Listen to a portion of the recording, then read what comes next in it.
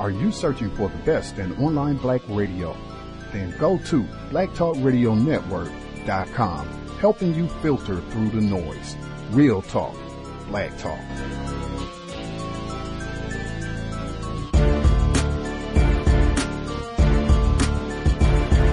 Hold on, bird up, bird up. Hold on, down, well down. Go ahead and marry, don't shy. Wait on me. This was a question that Dr. Curry was hoping that we could slip in.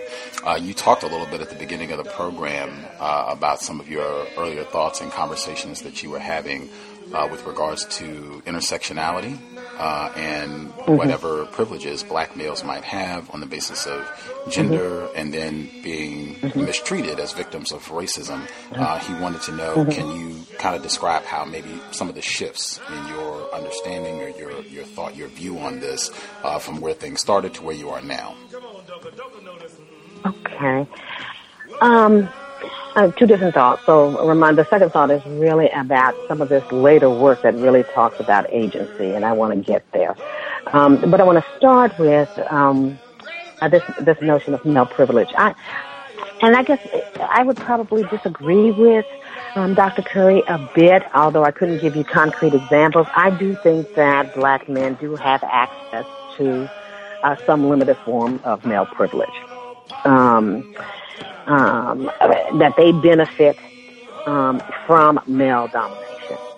And so male domination, the concept is, I think, very similar, that men as a group subordinate women as a group. It would be how I might start. And black men, though this is much more problematic, and there are a lot of other intersecting factors and axes of power in how they exercise that privilege, or the extent to which they can use that privilege. I do think they have male privilege. So. Oh Lord, gal, oh Alberta.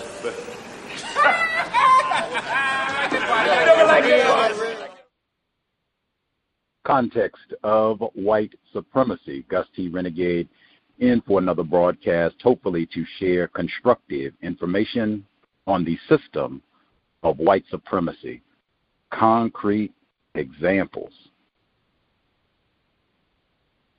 Before we get back to concrete examples, two quick things. Number one, stuck in my craw from the last program, we had one of our callers. We had our Global Sunday Talk on Racism this past Sunday. Anti-blackness is going to be gargantuan going all the way into the election. I'd forgotten all about that, but that was a part of Trump's victory in 2016, the anti-blackness. But it was said on the Global Sunday Talk on Racism that a non-white person, a black person in the U.S., if they vote for, it was said Kamala Harris, but her name really isn't on the ballot. You'd be voting for Biden. So if you vote for Biden, the Biden-Harris ticket, your soul is condemned to hell and eternal damnation. You already got a heat wave.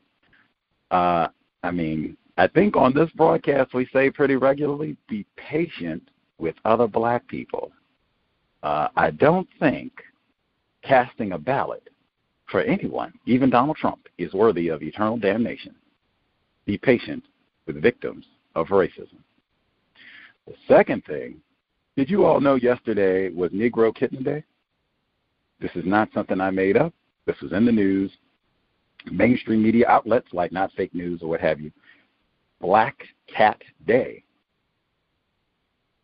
Only in a system of racism, white supremacy. I even thought, I was like, do they have Negro Day? I guess they have Black History Month, but Negro Kitten Day. And not only was August 17th Black Cat Day, I went to the park with a black person, and we actually saw a black cat. It crossed the street. It spoke to us. It was articulate, well-spoken, rape anyone while we were there, didn't even cross our path. Spoke, said what's up, kept it moving. Negro Cat Day, who knew? Anyway, concrete examples. So the audio segment you heard at the beginning of the program, legal scholar Athena Matua, victim of racism, black female. She was a guest on our program right after our current president's triumph in the 2016 election. Just literally a few weeks after his victory, she came on the program. We discussed some of her work around black male privilege that she thinks does exist, even though she couldn't give immediate, concrete examples. Wow. It's been 4 years. Some people haven't recovered from Trump's victory in 4 years. I haven't recovered from that in 4 years. We got black male privilege, but I don't have any concrete examples. But I do think it exists from a legal scholar. Anywho, we have discussed the concept, the folly, in my view. I think I've been very clear in my stance on that, of black male privilege. We've had Dr. Tommy Curry on the program. His book, The Man Not Race, Class, Genre, Dilemmas of Black Manhood, in my top 10. And actually, our guest for today's program, in addition to referencing the work of Dr. Tommy Curry, I went through the report that we're going to discuss today, and he mentioned quite a number of folks who have stopped by the cows over the years. Suspected race soldier Dr. Peggy McIntosh. Had to go back all the way to 2009. Becky Pettit, she was a guest on the program in 2014. Invisible Men, her work about how a lot of the research that talks about so much progress that black people have made, it does not count all the black people that are in greater confinement and all the rest, which would make things look substantially less progressive. And Athena Matua, as I mentioned, already been a guest on the program. A number of folks, as I was just scrolling through the work, like, oh, wow, very familiar. I always like checking out folks who write and have references of people that we have talked to, I have some familiarity with. Our guest for today's program, outstanding scholarship. He is a professor of Africana Studies at Fresno State University in California. He deals with black masculine studies. The work we're looking at today, his report, Some Black Men May Be Jerks, but Black Male Privilege is Not a Thing, challenging the myth of black male privilege. Will be grand. I think he has concrete examples. So glad he can hang out with us for the evening, afternoon, depending on where you are in the world. Joining us live, Dr. T. Hasan Johnson. Dr. Johnson, are you with us, sir? I am, sir. How are you? Right poorly, but so thankful we could get you for this evening to share some of your views, great research on this subject matter. For folks, I'm sure this may be their first time hearing about you and your great work. Anything that you would like to share with folks about who you are and the work you do? Associate professor, Africana Studies, Black Male Studies, in the sense that I teach a course annually on it, but there's only one Black Male Studies department in the world, and that is in Scotland. So if you want to, particularly in North America, you have to actually go to Scotland to study it, because it's, for the most part, an ignored and downplayed field. But in that, so to that sense, I've been teaching for over 20 years, tenured faculty, and I host the show, The Onyx Report, which can be found on YouTube and on innerlightradio.com. And I do that every Wednesday night at 5 because I think it's a necessary conversation. Spectacular. We will make sure plug your work, plug your radio broadcast, YouTube channel as we proceed through the program. I think it should be obvious, but just making sure for folks who haven't seen you, you are a black male. Yeah, I guess you have to ask those questions these days, because online you don't know who people are. But yes, I am a black male, and I'm gonna have to start doing that when I interview people, because it's a relevant question. I am a black man, and I'm actually also the founder of the concept of black masculinism. So, yes. Spectacular. We like to keep down the confusion around these parks. I'm in Seattle, Washington, so we got Rachel Dolezal and all the rest of it. So, we can't have any hijinks. Got to be, clear about that one. Whew. Man, oh, man. Right. Important, and I tell folks all the time, important question, to make sure, even if I see the person visually and they, are the complexion of Lupita Nyong'o, sometimes I still ask just to make sure, because they might, pull a fast one on you. And sometimes you get surprised with the answers, like, oh, I'm glad I asked. Say it twice. Man. Black male Dr. T. Hasan Johnson with us on the cows. Verified. Get the Twitter check next to it. Verified. On this broadcast, the cows, I use the term racism and the term white supremacy. I use them as synonyms, and I use the same definition for both terms. The definition I use is as follows: a global system of people who classify themselves as white and are dedicated to abusing and or subjugating everyone in the known universe whom they classify as not white. Do you think such a system exists? Do you think that's an accurate definition? I think it exists, and that's definitely, a focus in my work. I would even go so far to say that it's such a powerfully evil system that they do it to themselves. So I fully agree with you in that regard. Yeah. Oh, right on. Sometimes people have a lot more pushback, but we will take it. I guess kind of before we push off and get into black male privilege and get into some of what you have written about, our audio clip at the beginning, our guest, Athena Matua, was there. I'll certainly give you a chance if you have any thoughts on what she had to say about black privilege, but there was something playing in the background. Did you identify the song that was playing in the background? Oh, yes. I appreciated you playing that. I started laughing as soon as I heard it. That was definitely from the piano lesson, August Wilson's, work in 1995. And the particular song was called Berta Berta. So I appreciate that. Actually, the movie was 1990. The Marcellus version of the song is quoted in 95, but it's an excellent piece that you started with, because I use it in the paper to talk a little bit about giving black men some context. But yeah. And the context for that prison work song that you cite in your paper. Yes. Black men forcibly put to work. And if you get a chance to ever rewatch it, Charles Dutton is the one leading the song. I don't know if they actually sing it because it's a film, but I suspect they do.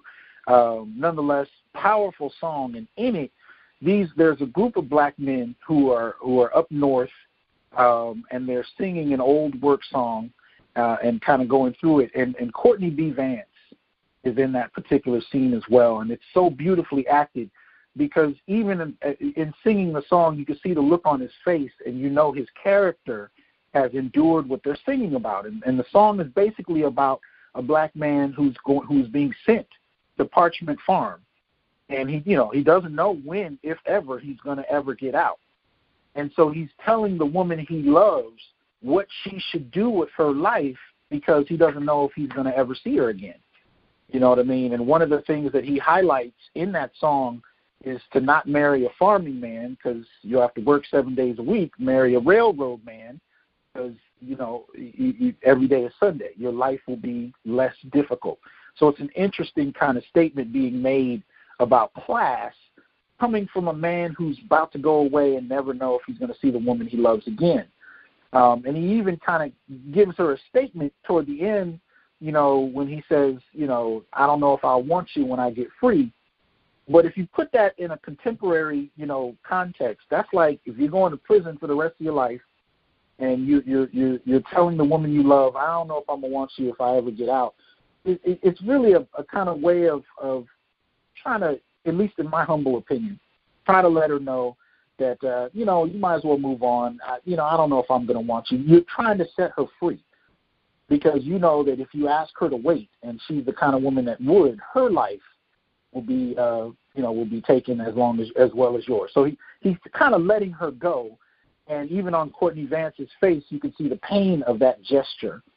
But to me, that song highlights the experiences of black men, going back to Reconstruction and navigating masculinity in a context where we have no power. So the only thing he could do is recommend to her that she find somebody that could provide her a better life than he could.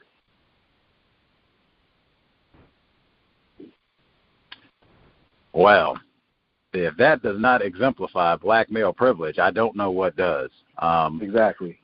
Now, that was in the background to legal scholar Athena Matua, victim of racism, white supremacy. She was on the program, the C.O.W.S, 2016, and said that she thinks black male privilege does exist, even though she could not cite any immediate concrete examples. Wow. Any thoughts on what you heard in the sound clip? Yeah, that was, I didn't know who it was, and I definitely, appreciate her work. I used her text, Progressive Black Masculinities, in my early Black Male Studies course. So, one of the things I appreciated about her work is she was actually breaking from traditional black feminist intersectionality and pushing for multidimensionality, and she was basically making the argument at different points and in different work that she did that, when she tried to find what, intersectionality argued about black men, that they were oppressed on the basis of race but privileged on the basis of gender. She was one of the first that I saw, along with Darren Hutchinson and, of course, Tommy Curry, to talk about the lack of empirical data to support the argument that black feminists have been pushing since the late 1980s that black males have this privilege. So I'm surprised to hear that was her making that argument, because she's one of the first that I read that actually challenged it by actually asking the question about whether or not the data supports the argument. And for her to actually say, I don't have any data, but I still believe it to be so, it's such a blow in a certain way, because she was one of the ones that gave me hope about whether or not there could be a kind of academic, gendered coming to terms between black masculinists and black feminists about this issue. And it's disheartening to find that may not be the case, at least in regard to her statement on that. I don't know. If I was talking I generally try to discuss white supremacy, racism as a science. I feel you can't dominate people all over the world for centuries without being scientific. That's not accidental for this to be a problem for dark people everywhere and every century, on and on and on. So we have to be scientific in how we look at this problem. That is about as far from scientific as you can be. I think this exists. I don't have any concrete examples or evidence, but I think, like once we get to that point, it could be, hey, I think I'm Superman. I think you're green. Anything. Now, this can be grounded. Anybody. She did a full program. You can go back in the archive and listen to the entire 2 hour, 15-minute. Now, she emailed because I said during the program and when she left, that is absurd. I talked to her the same way I'm talking to you. That is absurd. You're a legal scholar. Even if I was talking to a homeless person, I would expect them to have a better response than, I think this exists, even though I don't have any evidence. Like, are you serious? Now, she did eventually I'll even read exactly what she said in her email response. She says, despite your concern about the word privilege, which we discussed in the program before we got to black male privilege specifically, which even that was interesting because I asked about privilege, and she didn't even have an immediate definition, which I was against that. Like, whoa, like how are you anyway. She says, despite your concern about the word privilege, you asked me about black male privilege. I explained that black men had some privilege by virtue of being men, but I noted that this was complicated by race, which meant that in some circumstances, black men were made more vulnerable by being both black and male. That is, they suffered from gendered racism, as in racial profiling, the subject of my work some time ago. In other words, the reality of black male lives is complicated. It is not either they are privileged or they are victimized by gendered racism, but instead both. From my perspective, black men benefit from being men in a male-dominated, male supremacist society. Here you wanted examples. I gave you examples of wage difference. Oh, my God. That could have been a whole different clip. We had a discussion where she said black females make the least amount of money, wage disparity, and then she said black males make more than white women, and I challenged on the spot. I said, I don't think that's true. I don't have the data for that on hand because I hadn't looked at it, but that I don't think is true, and she didn't have the data to support her point. So I said, well, we'll just have to agree to disagree until I can go get the data. Dr. Curry sent me the U.S. labor statistics from 2012. She was wrong. White women make more than black males. So it's just like, oh, my God, what is it? Well, anyway. and black males make less than black women when you control for incarceration. We're at about 51 cents on the white male dollar. Black women are at about 63 cents, and I think white women are about 75, and there are whole questions about chosen fields that complicate all of that even further. But at the end of the day, black men are at the bottom of that totem pole, not the top.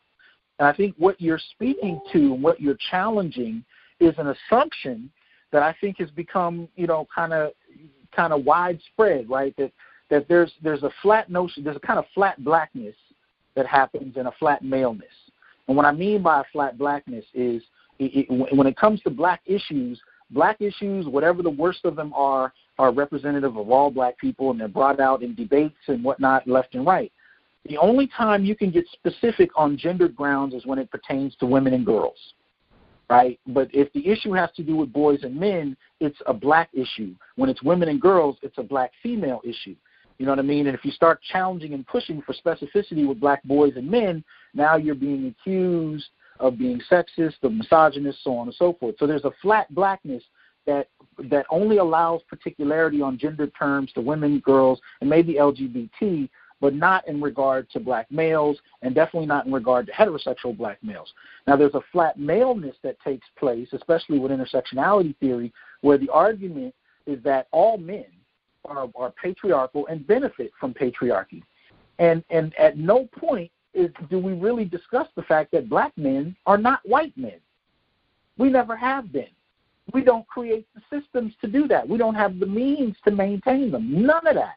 There's no metric that measurably and materially shows black men and white men operating as quote-unquote men. It doesn't work that way. If anything, we're hyper-targeted on the basis of gender, which was actually an argument that Dr. Matua, I've been calling her Mutua all these years, so I have to retrain my brain on that. But Dr. Matua has been one of the ones making that argument in some way, shape, or form. So, again, to hear that come out of her is just kind of mind-blowing.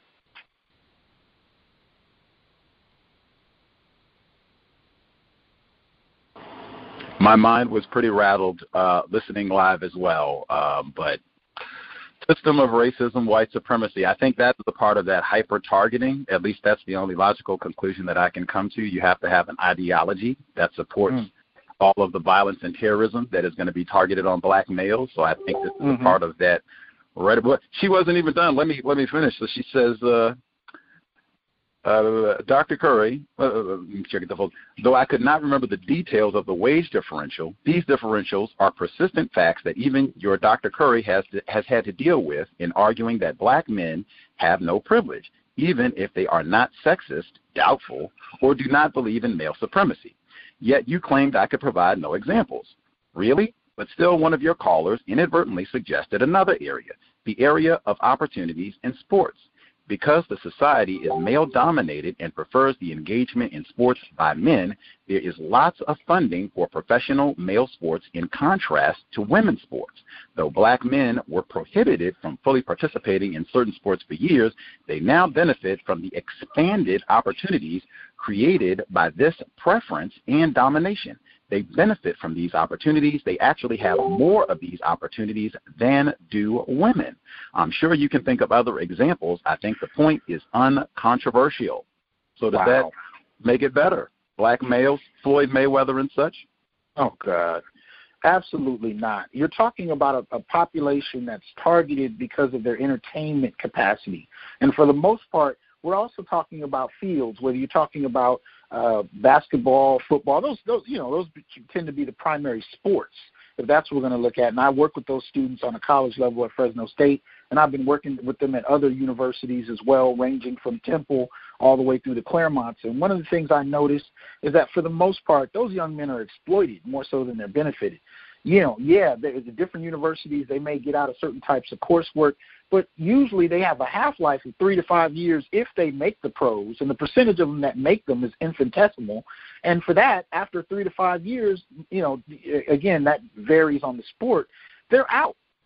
So when we look at the LeBron Jameses and whatnot, you're talking about such an infinitesimally small group that to suggest that that's representative of black men is laughable and worthy of lament at the same time. I'll give you a picture that's far more the norm, at least, from the experiences I've had.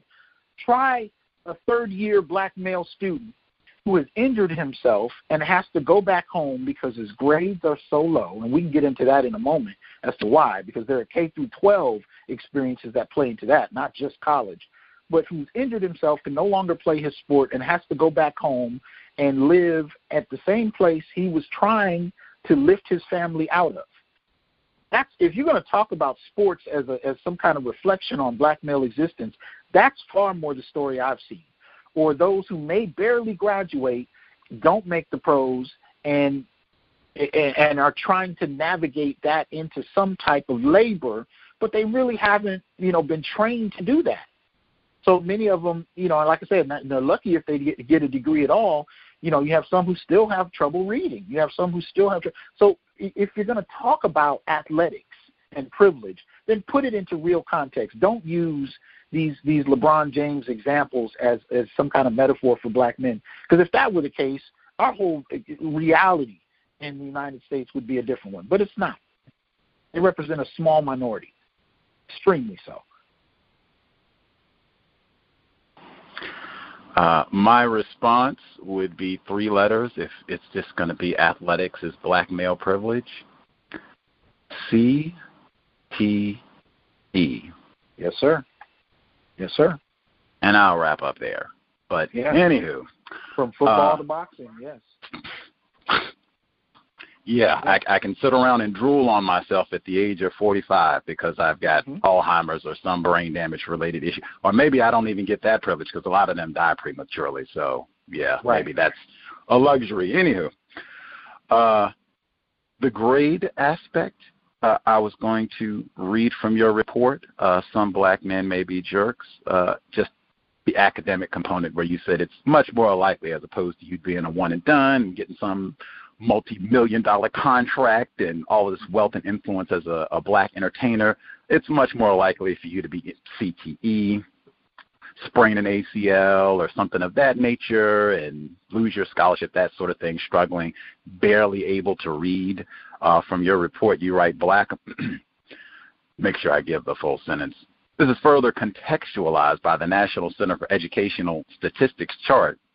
Number of degrees conferred to U.S. residents by degree-granting institutions, percentage distribution of degrees conferred, and percentage of degrees conferred by females by level of degree and race ethnicity, which asserts that in black America, whether looking at associate's degrees, bachelor degrees, master's degrees, or doctorates, at no level did black men supersede black women in educational attainment at any level from through 2010.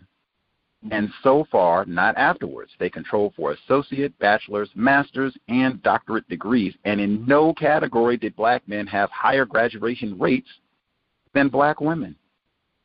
That is a heap of black privilege right there.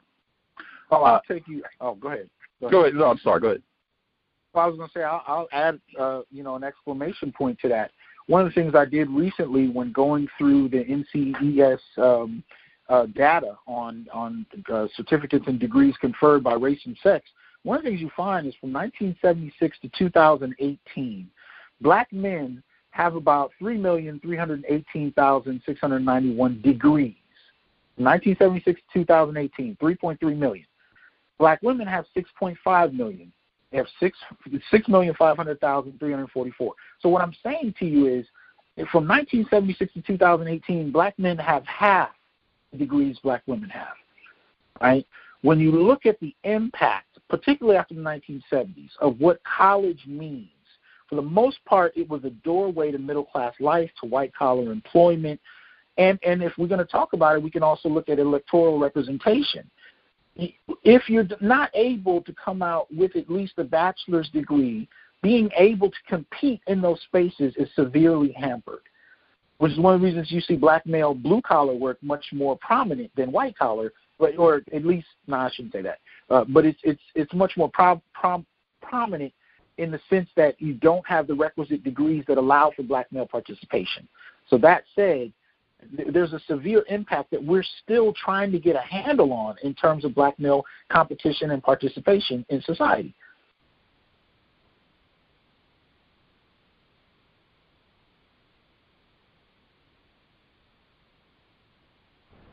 Context of white supremacy. Again, our guest, Dr. T. Hasan Johnson. I'll give out the number for folks if you have questions. 720-716-7300. The code 564-943 pound. Press star 61 if you would like to participate. Before I even move forward, just getting even back to the athletes, because I feel like right now with the COVID-19 situation, I said I wanted to bring. Well, they just had a group of athletes in the Pac-12. That's where we are, the West Coast, where they said, hey, we are going to opt out. Now, they did cancel sports for the Pac-12, so I don't know if this influenced that decision or what have you, but they said, hey, we have a petition. We are going to opt out of participating, and a part of their demands listed racism, white supremacy, and player safety. These are folks who are at major University of Washington, USC, like these are big schools in the Pac-12 where they're saying, hey, our safety and regard is not even being thought out. Like it doesn't even seem like you've put a plan together to make sure that we're safe with regards to COVID-19. I have said repeatedly, black parents, this should be the death knell. I will never have my black child participate in any of these sports where you have shown CTE, is what I said before, CTE, in addition to everything else, COVID-19, the rush, we got to get these sports, but we got to see these black boys run around with us and all the money. I mean, the exploitation on top of exploit, that like this should be, I'm totally done with all of this. Like, if this is black male privilege, I'm going to give this one back. Like, you can have all of the athletics. I'm good. I'm not even going to bank on the chance that my son could be LeBron James. It's much more exactly what you said. ACL injury, barely read, struggling to keep my scholarship. Any thoughts to add, Dr. Johnson? No, I think you nailed it. And, you know, I think I think the sad part that we're looking at is this anti-black misandry, and I actually have presentations where I break down 11 different forms of it. But anti-black misandry in and of itself is so deeply set in the black community, and it is an arm of white supremacy. And this is where the majority of my research really kind of focuses on, because I look at it like, you know, in this instance, black social dynamics and even the black family has in some instances become an arm of white supremacy. And in one way, part of that is represented in how much we think negatively about black men.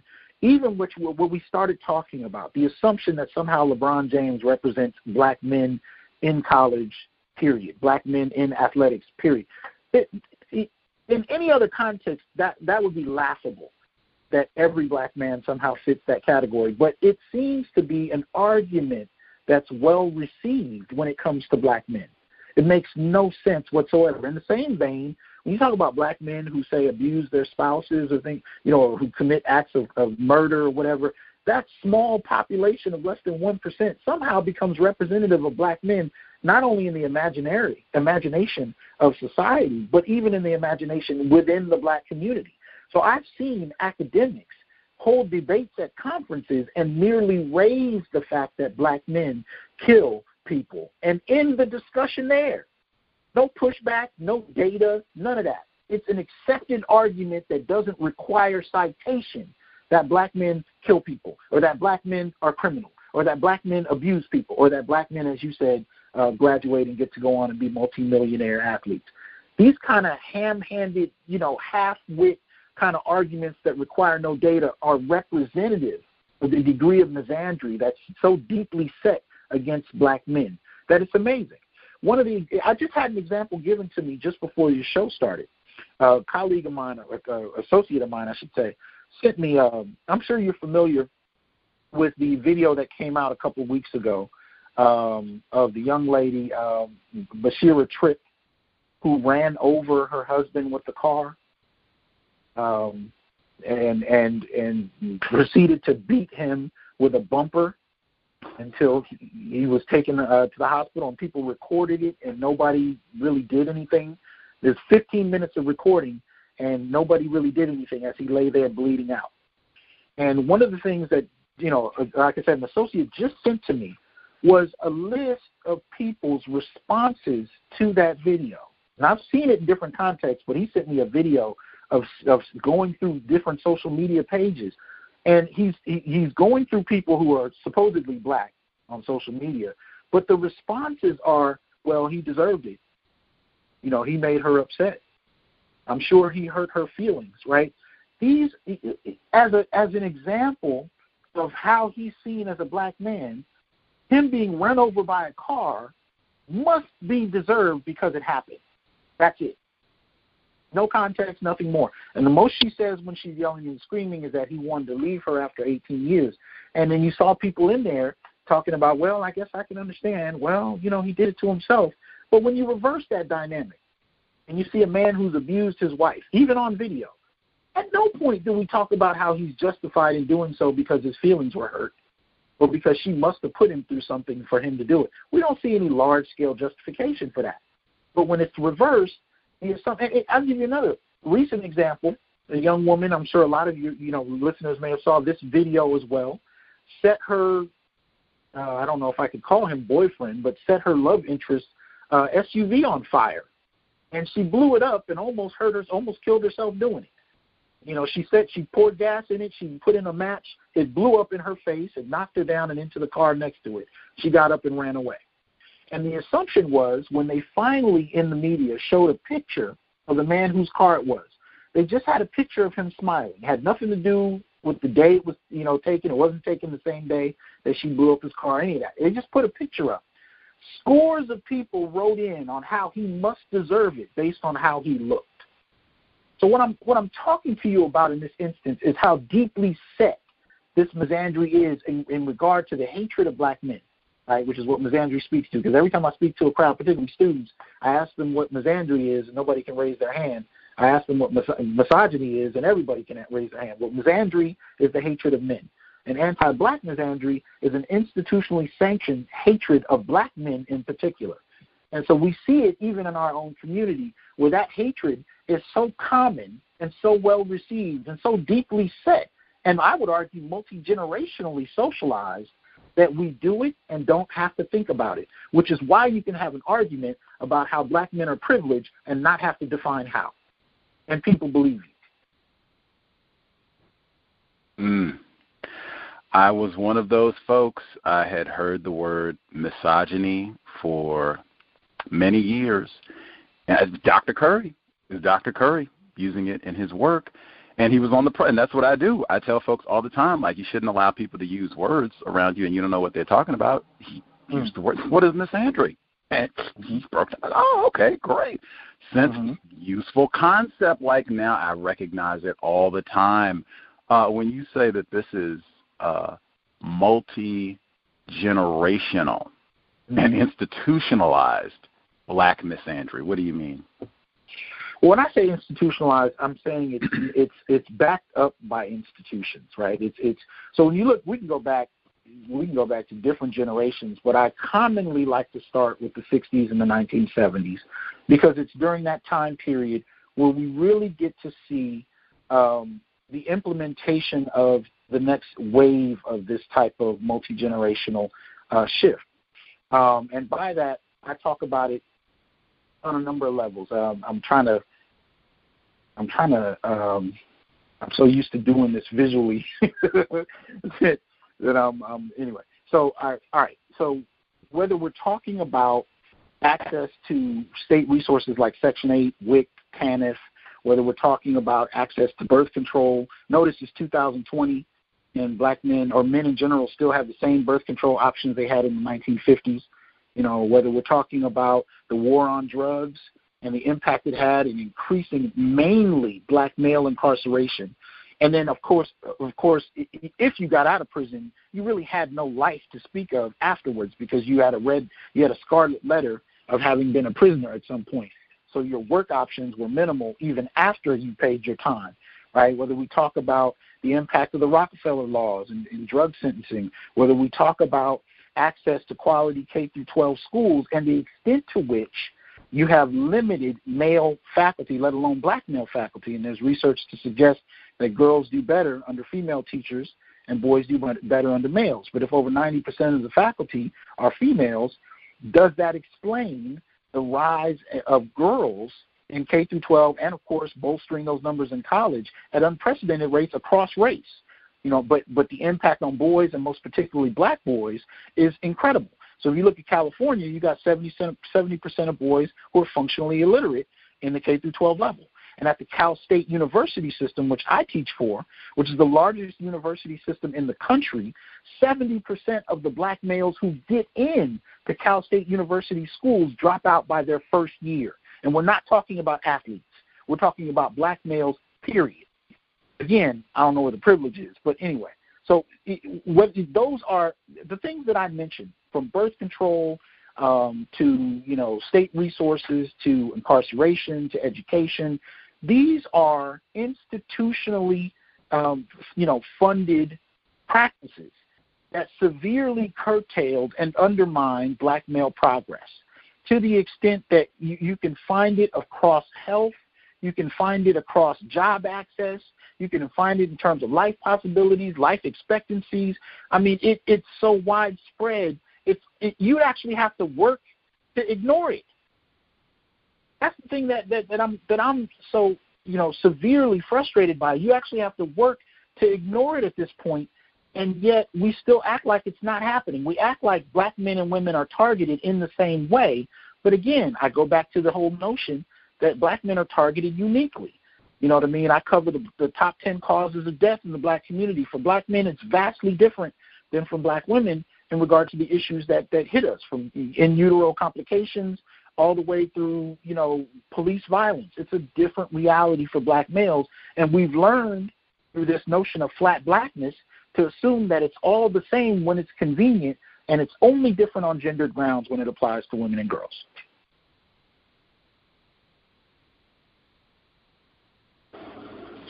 Context of white supremacy. Before I get to some of our callers, number one, I was listening. You mentioned your podcast or program, I'll say.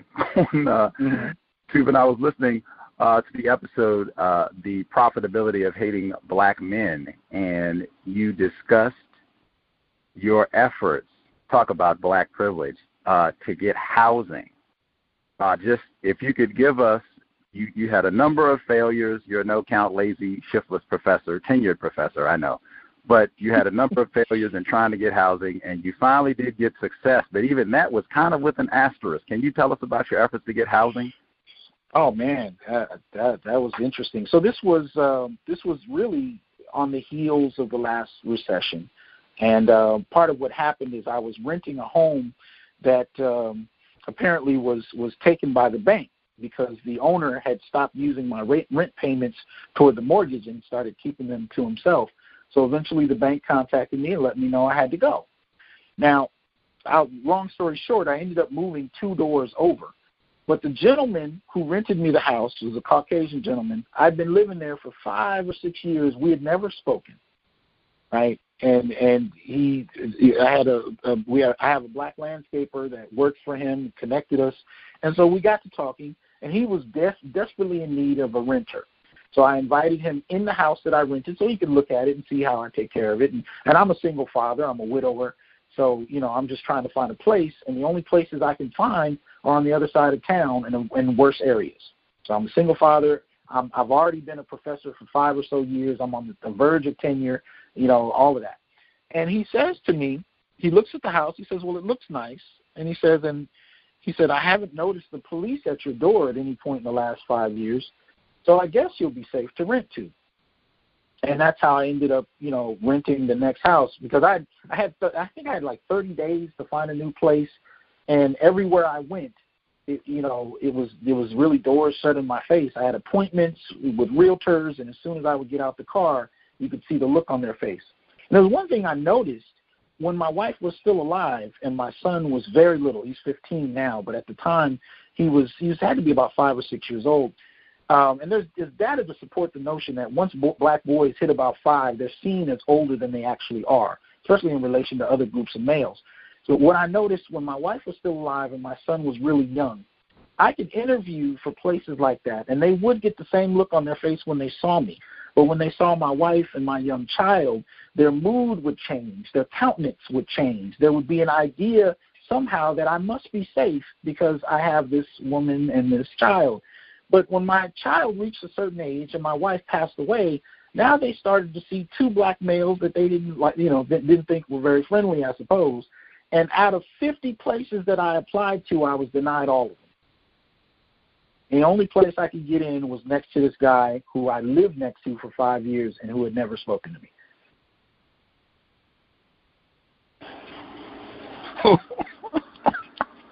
And so one of the concepts I talk about is the black male dual economy.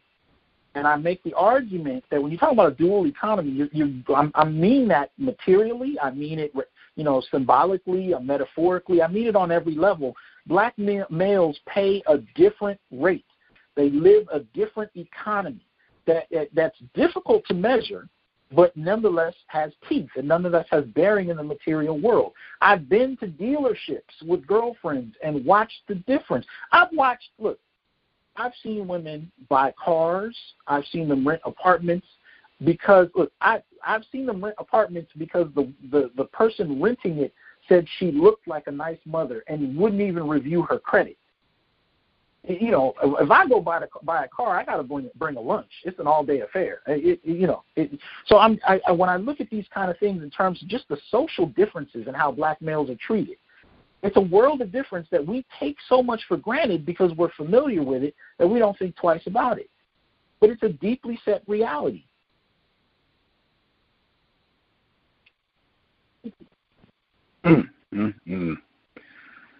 Context of white supremacy, like literally, when they say sometimes you have to laugh to keep from crying. I mean, it's astounding. Like, I heard it before, but to hear it again with a bit more detail is astounding. And I'm, in a moment, I'm like, oh my goodness, his wife passed away, and that's terrible, and all that, and I couldn't even grieve properly. I mean, how many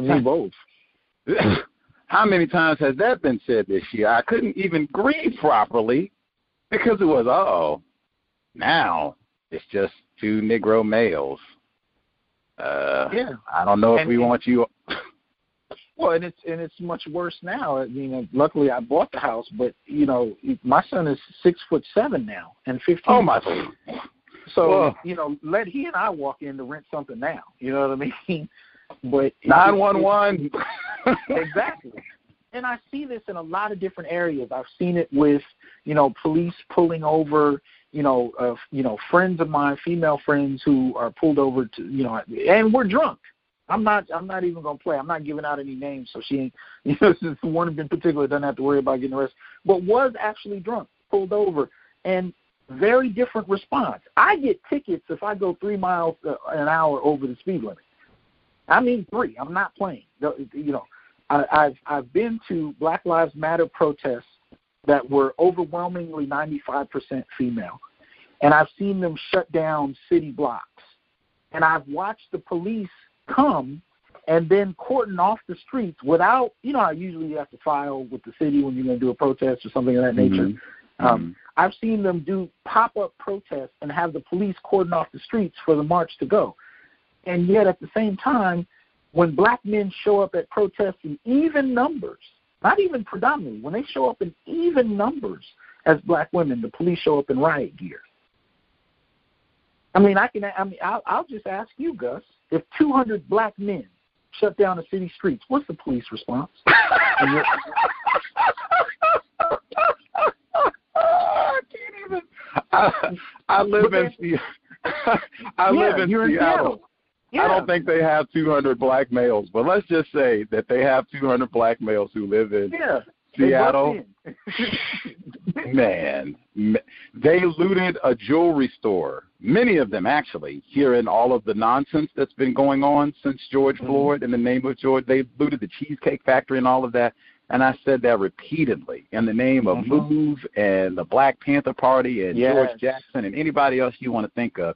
It didn't have to be 200. It could have been 5 black males who decided they want to go out and get rowdy in the middle of Broadway. Matter of fact, man, I have been in Seattle. Dude, I told you, we interviewed Dr. Tommy Curry when The Man Not debuted.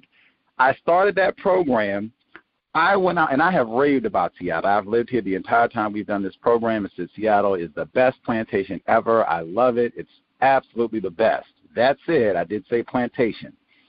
I went outside. It was a beautiful summer day like now to brush my teeth. I'd been in the house where we were at for a period of time, enough where people had seen me. I'd seen the neighbors and all that stuff. I went outside to brush my teeth. I'm a heathen. I should have stayed in the bathroom. I learned my lesson. So I went outside. I'm brushing my teeth as I walk around the block. I come back. I put down my toothbrush. I go to the garage to get out a box. I turn around, and a police officer is standing behind, like literally over me because I was bent over. So I'm stunned, like, whoa. And he's literally the most courteous. I mean, if you wanted the prototype of how a courteous civil service officer should behave, this was it. Super friendly. Greetings, sir. How are you doing? Do you live here? Yes. It's like, oh, we had a report that you were prowling the neighborhood. Looks suspicious. And I said, I was brushing my teeth. Like, I had a toothbrush literally like, what? He said, well, someone called it in. They said you look suspicious, so we'll just verify that you live here and be on our way. I brushed. Now, I do know that sometimes they have the prison tales where they make a shank out of the toothbrush. I do know that happens. I have never heard, he's got Colgate, and and it wasn't even an electric toothbrush. It was a manual toothbrush. And yeah, that he's about to rape someone. That is the experience that I have just as a single black male. Absolutely, and black men tend to have those stories. I mean, I can take you to 10th grade when across the street from my high school, 6 cop cars scroll up on me, jump out, guns drawn, at 8 o'clock in the morning on a weekday, because they said I looked like somebody that robbed a Domino's Pizza 2 cities over 2 weeks prior. Right? By the time I got to 11th grade, I remember there was 2 police officers that would follow me in their squad cars. I walked to school. Now I want you to hear this. Walked to school. So do you know this guy had to drive slower than the pace of me walking on residential streets to get to school, and at least twice a week he would throw me over the hood of his car and go through I carried a briefcase at the time, so as far as he was concerned, I was a drug dealer. But to me, I was just a young kid trying to find himself, so I thought wearing suits and briefcases would be a little different, and I could dress up, and then I thought it was fun. My cousin gave me a bunch of clothes he no longer wore, so I loved it. To him, he saw a drug dealer, so every week he would throw me on the hood of his car. To this day, if I pull out my Social Security card, you can see the ballpoint pen where the cop wrote on my Social Security card the numbers that I had to recite from memory so that I could prove who I was. Wow. And so these are the constant kinds of experiences black men have. And to see academics push this argument of black male privilege is a slap in the face on so many levels, especially when you're talking about academics who have some experience with this, whether it's they themselves as black men or black women with family members who've gone through it, and yet to turn around. See, this is why it, really framing how this type of misandry became common is so important, because one of the things, for the most part, this comes from a very small collective of academic black feminists, particularly in the early 1980s, right? And to this day, this still has merit, because when you look at the number of faculty, I mean, I think, black women have about 70,375, faculty across the country. There's about that many of them. And for black men, it's about 20,000 less. I had it right here, but my screen kind of went off, and I'm not sure why. Here it is. I'm sorry. Yeah, exactly. It must be. But black men have about 47,651, according to the AAUP, University Professors organization. And so we have like about 20,000 less faculty. And so what you had happening was college became the formal introduction of many black women to black feminism. You had, there were always kinds of women-centered programs and activities in the community, but college became the more formalized, black feminist kind of narratives that many black women were introduced to in college settings. And that's where you started to hear more of this type of critique of black men, definitely in response to the Combahee River Collective, the works of Bell Hooks, the works of Kimberly Crenshaw. You had a series of, academic black feminists that would push this. But the critical point was when it reached mainstream appeal, and a lot of that came through your Oprah Winfrey's, your Terry McMillans. What they did is they popularized extremist feminist notions and made them consumable to people who had not read the books, who had not sat in the classes. So to this day, if you go see a film like Girls Trip, you can see a film where multiple women are abusing one of the women's husbands at the mere threat that he may have slept with someone else, because somehow infidelity is grounds for abuse and murder, going back to the story I mentioned earlier with Mrs. Tripp running over her husband because he wanted to leave her. Right? Infidelity becomes grounds for whatever you want to do to a man. But that kind of narrative, all of those came out of the popularization of extremist black feminism that was brought through that early to mid-1980s period with your Oprah Winfrey's. And so it's still being rehearsed to this day, several generations in. So now you have grandmothers, mothers, and daughters, and those daughters may even have young daughters at this point, who have been inculcated in this very particular type of misandrist feminism that's so deeply rooted that it's acceptable. And it's not only acceptable on the movie screens, it's acceptable within families. I can't tell you how many women come to me on social media or in response to my show and say, yeah, I used to hit my boyfriends, I used to abuse. I didn't know I couldn't do it. I didn't know it was considered abuse. But it's abuse if a man puts his hands on you. But if a woman puts his hands on her, it's immediately assumed to be in self-defense or that he did something egregious enough to deserve it, even if we don't know what it is. Now, the reason I talk about this is because, like you say, in the context of white supremacy, we're really talking about white supremacy as it's been implemented in the community and in the family. And the way it's been implemented is to set, in many ways, the community across age, gender, and sexual representation against black men. Black men become the face of boogeymen, regardless of context, regardless of detail or nuance. And what we learn, even black males themselves, is how to hate themselves. Mm-hmm. Context of white supremacy, Dr. T. Hasan Johnson. I want to read one more bit, just going back. You mentioned this earlier, and I thought this was so important to just give a little bit more data on this, and then we'll pivot to some of our callers as well. You write, when looking at the pre-birth in utero to age 1 category, the first 8 causes of death show significantly higher male deaths than female deaths from short gestation, congenital anomalies, sudden infant death syndrome, maternal pregnancy complications, unintentional injury, placenta cord membranes, respiratory distress, and bacteria sepsis. Such alarming data reveals that even if the ratio of black male to female pregnancies is about equal, black males die in the womb at greater rates than die due to unintentional injury at greater rates between ages 1 to 14 by over 3,000 deaths.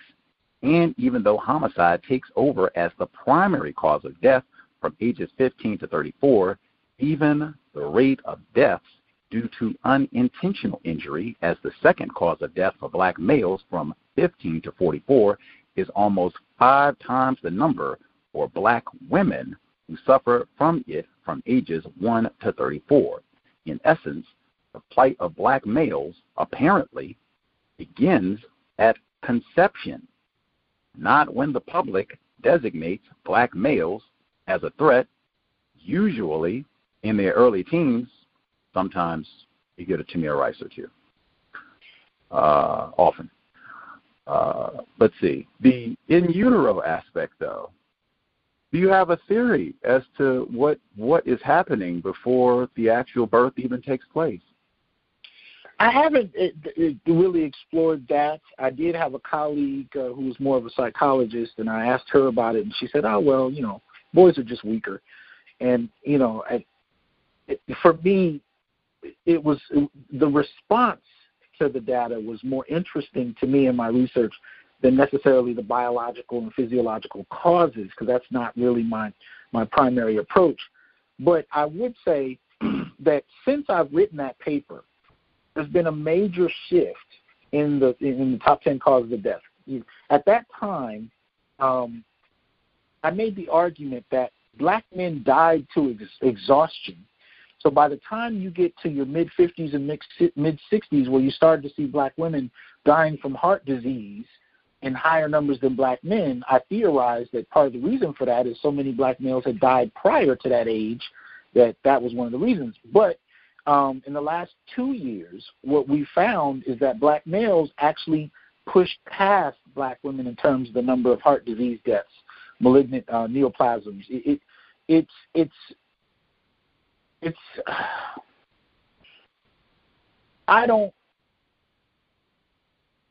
astonishing, and depending on the chart you see, it can draw tears. At least it did for me, because nobody was talking about this.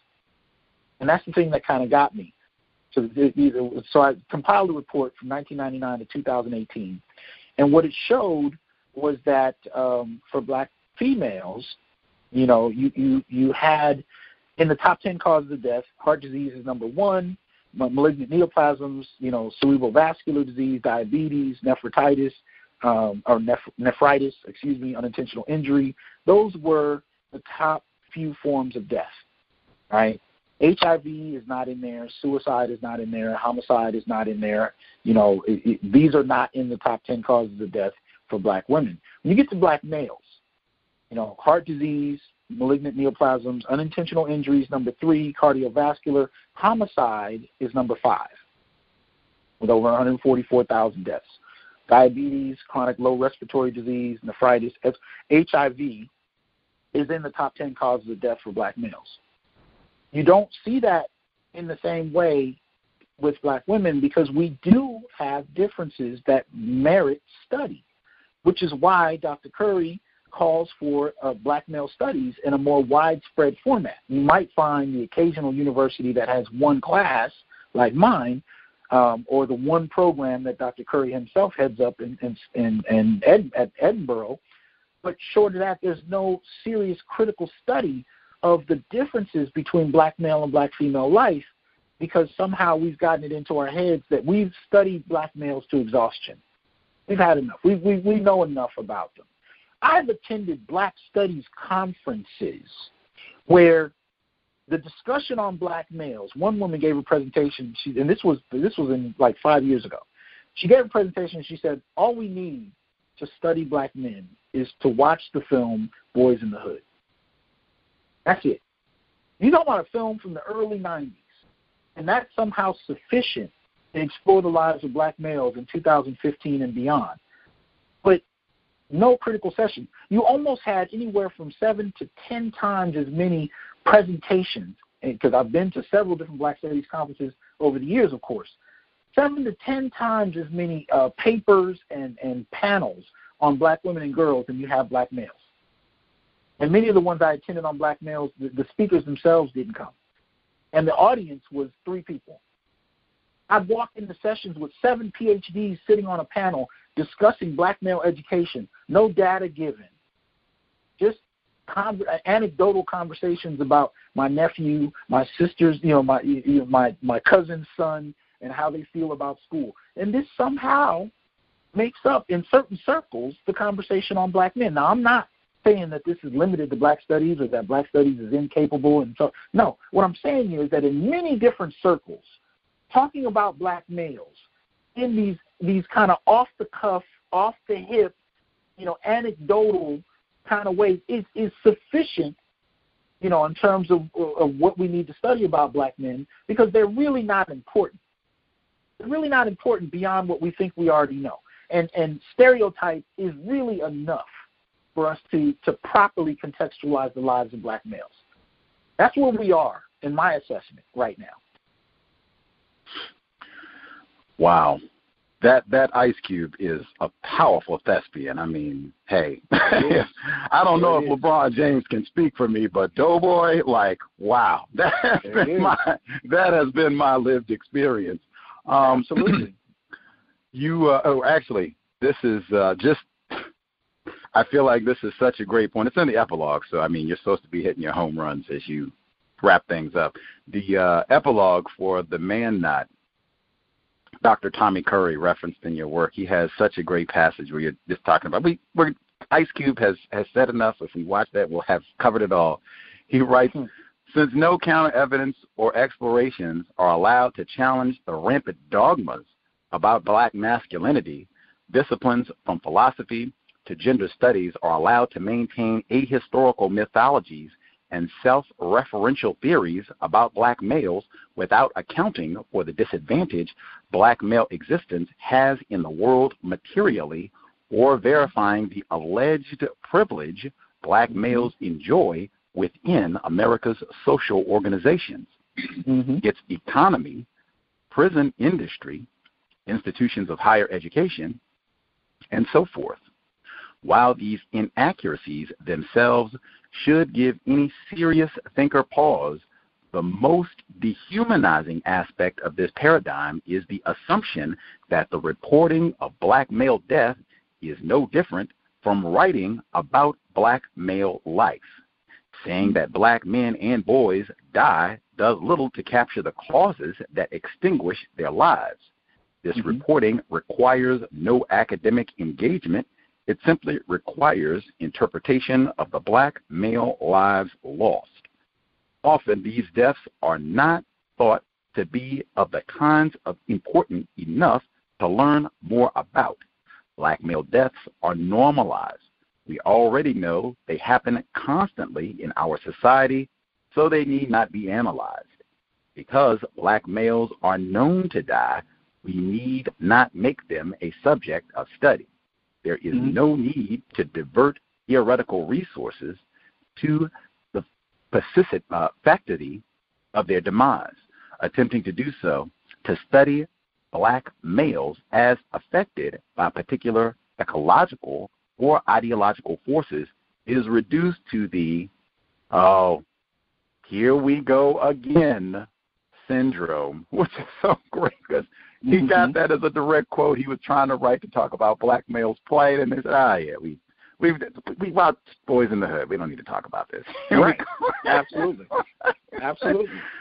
This is the pathological power of the corpse maintained by Black and white scholars alike, where the overrepresentation of everything Black and male in the dead body is presented as evidence of the Black male's social savagery and disciplinary irrelevance.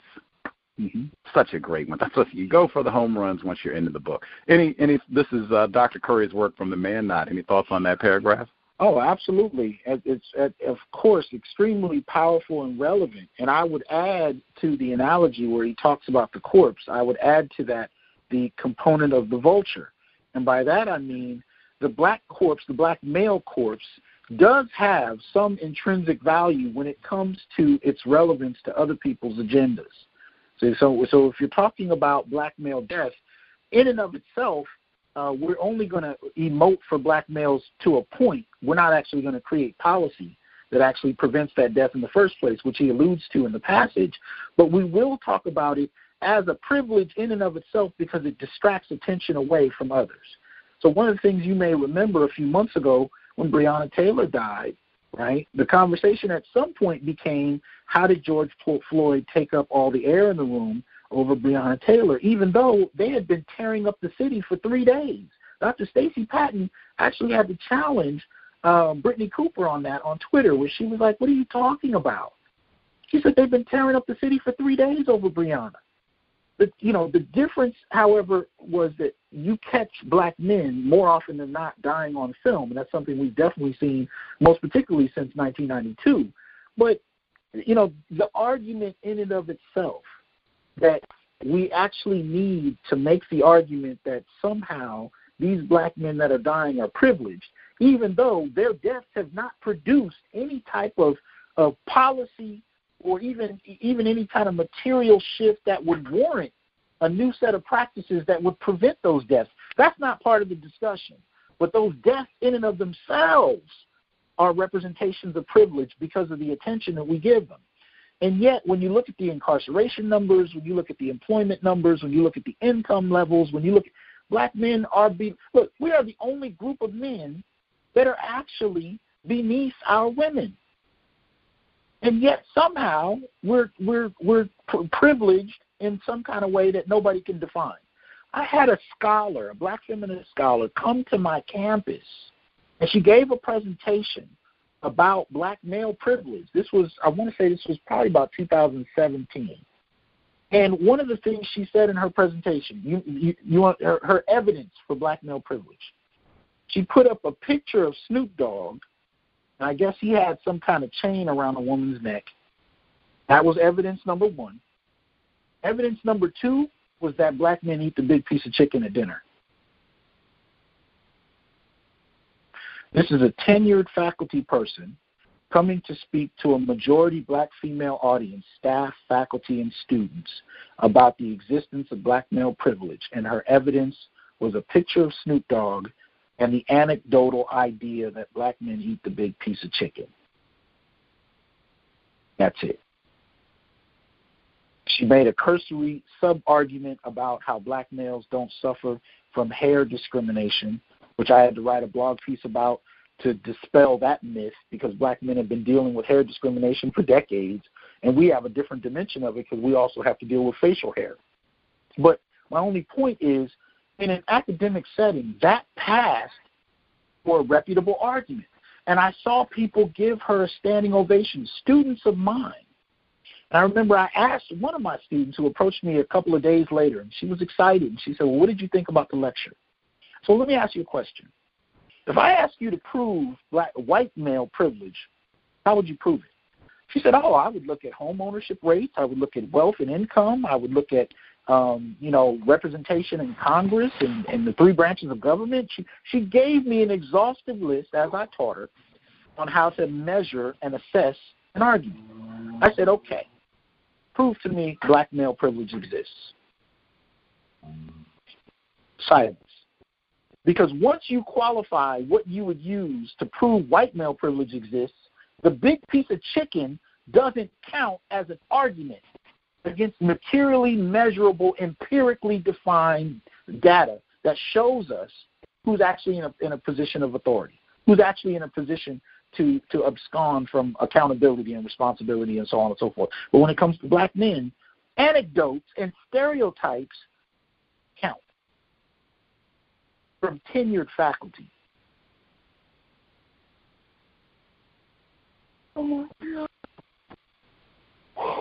Man, I have been KO'd completely. Like, I thought it was bad with Professor Athena Matua, and I was mispronouncing her name before as well. It took me talking to her to start saying it correctly. But I thought that was bad, saying I don't have any concrete examples, but the big it gets worse piece of chick, and that is worthy of a and a standing ovation. Yes. I'm wounded. I am totally wounded. Like, we are not, like, there are moments when I'm like, wow, we are not going to solve this problem at all. Like, racism is going to exist for another 500,000 years. Like, woo, the big piece of chicken. I'm vegan. We don't even have chicken. Man, but see, one of the things I talk about is it's so deeply set in the social reality, we don't even notice it. You know, one of the things we did at my campus was we set up a retreat for incoming black students so that we could, promote a sense of belonging so our students would stay and graduate and matriculate. So we created this retreat. One of the things I noticed is the number of black males, of course, would always be much smaller. So out of 30, if we got 30 students to the retreat, maybe 5 or 6 of them would be black males. But the very first year we did it, right, all the students are staying on campus. This is the week before school starts. We're all on campus. We're trying to get them acclimated to the campus environment, so on and so forth. So this is like, I think this was a Sunday morning or Monday morning. We're about to take them on an outing, and somebody brings in a boombox or a radio of some sort, and they start playing TLC's No Scrubs, right? So the 5 or 6 young men are sitting against the wall. I'm watching students, faculty, and staff, all black women, dancing and applauding and high-fiving No Scrubs, and then singing it to the men, right? There are 5 of them. Black males, as I told you, in the CSU system, 70% of them drop out in their first year. 5 came, meaning that if we had 31, 27 or so of those were women, 5 males. I've seen that happen at 3 universities, that very same type of dynamic. And when you challenge them about it, it's not perceived as any form of misandry at all. It's just a song. What are you talking about? It's just a poem. It's just a rhyme. It's just, but if we talk about rappers and we talk about misogyny, we got plenty to say. But when we talk about misandry, be it in film or music, and the culture of it, now there's no vocabulary for that. But we have a vocabulary for Snoop, for Tupac. We got a vocabulary. Any rapper who has articulated anything misogynist, there's a language for that. And so that's part of what I'm doing this work for. I'm trying to create the vocabulary so that black men can articulate their experiences. Because when I say these things to black men, they immediately understand. They just haven't had 50 to 60 years of feminism to provide them with both a gender movement and a vocabulary to articulate their experiences. So, for example, when I talk about the concept of anti-black misandry, I say there's 11 different ways that it presents itself. One form of anti-black misandry is what I call heterophobia, right? The fear, it's actually anti-black male heterophobia. It's the fear of black men, but the fear of heterosexual black men. And the one example that I need, even though I can give quite a few, is when you talk about the lynchings that would take place all the way through the mid-20th century, overwhelmingly, those lynchings that applied to black males involved desecrating, right, their genitalia, violating the anus, right? There was a sexual dimension to these lynchings. But often on top of that, the rationale for the lynching was the rape of a white woman. Even if, as was the case much of the time, there was no evidence and no real court case involved, the mere assertion that this black male may have raped a white woman was enough to justify his death.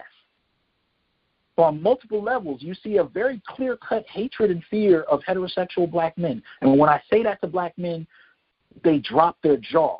Not because I've said something so innovative that it blew their mind, but because I gave them a language that explained something that they've always seen but didn't know how to describe in terms like that. And that's what I think black men need at this point, a vocabulary to articulate the particularities of their experiences beyond just race. Because, again, now we're talking about white supremacy in the context of family and social dynamics between the genders. How do you have that conversation if you don't have the vocabulary for it, except when it applies to women's experiences? It's a one-sided conversation.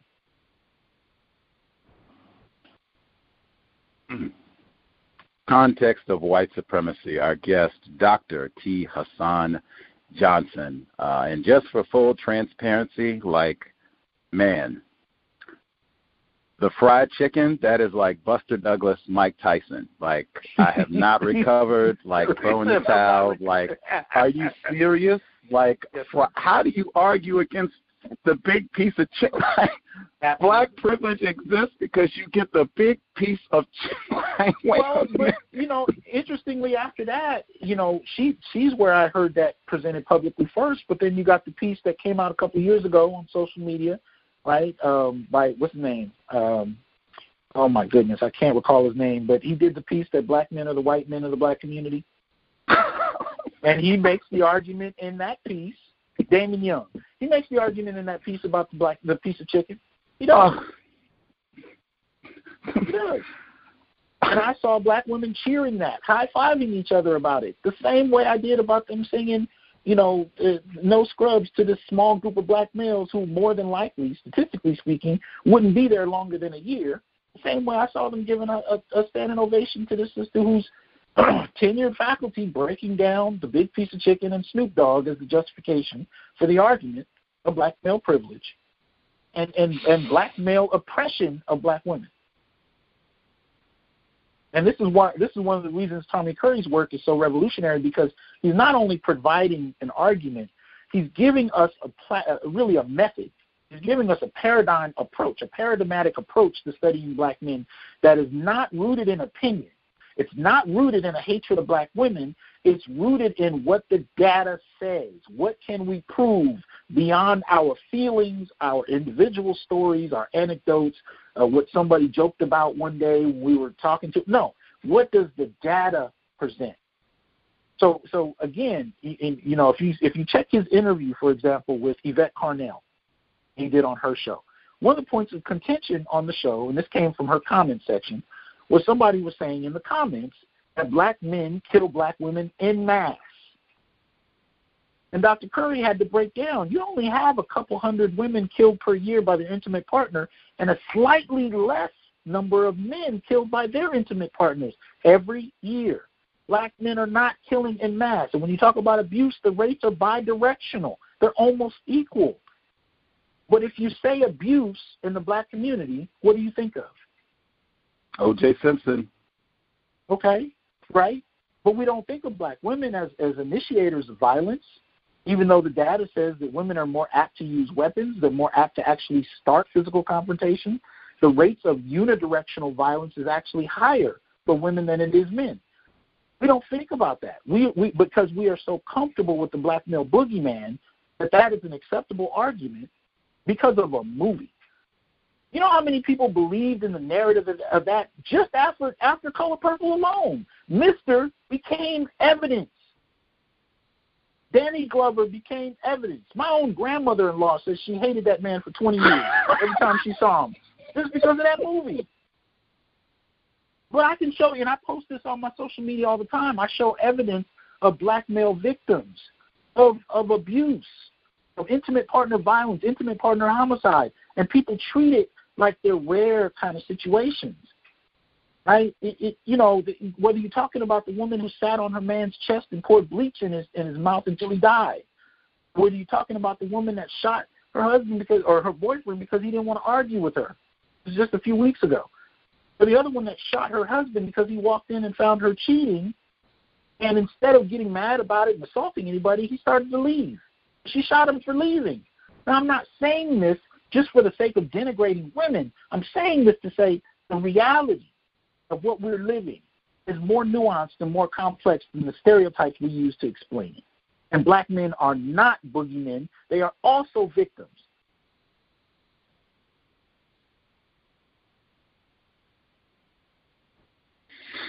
Wow. Context of white supremacy. Wow. The number is 720-716-7300. The code 564-943#. Press star 61 if you would like to participate. Dr. Curry's work, super important. The Man Not, read it. Check out some of his many, and we even read that in the book club. There's another one. Make sure you've read it. It's in the book club, in the archives. Check it out. outstanding work. Star 61 if you have a question for Dr. Johnson. We'll check and see some of the folks that dialed in who have a question. Let's see.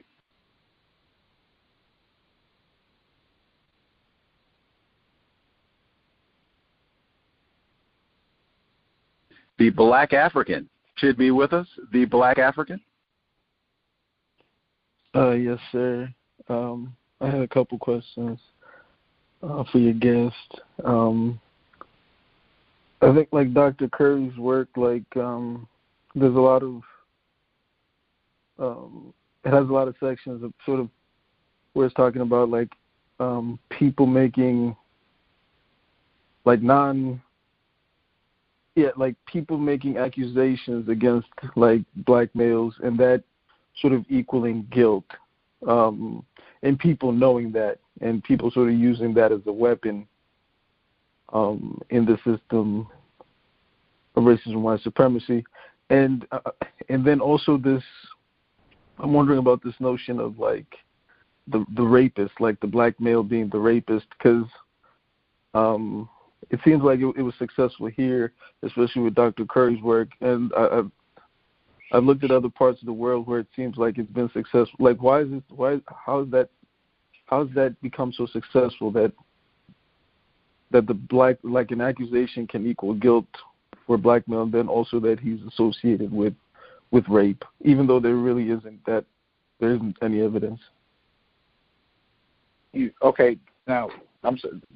The first part. Can you refresh me on what the first part of your question was? I apologize.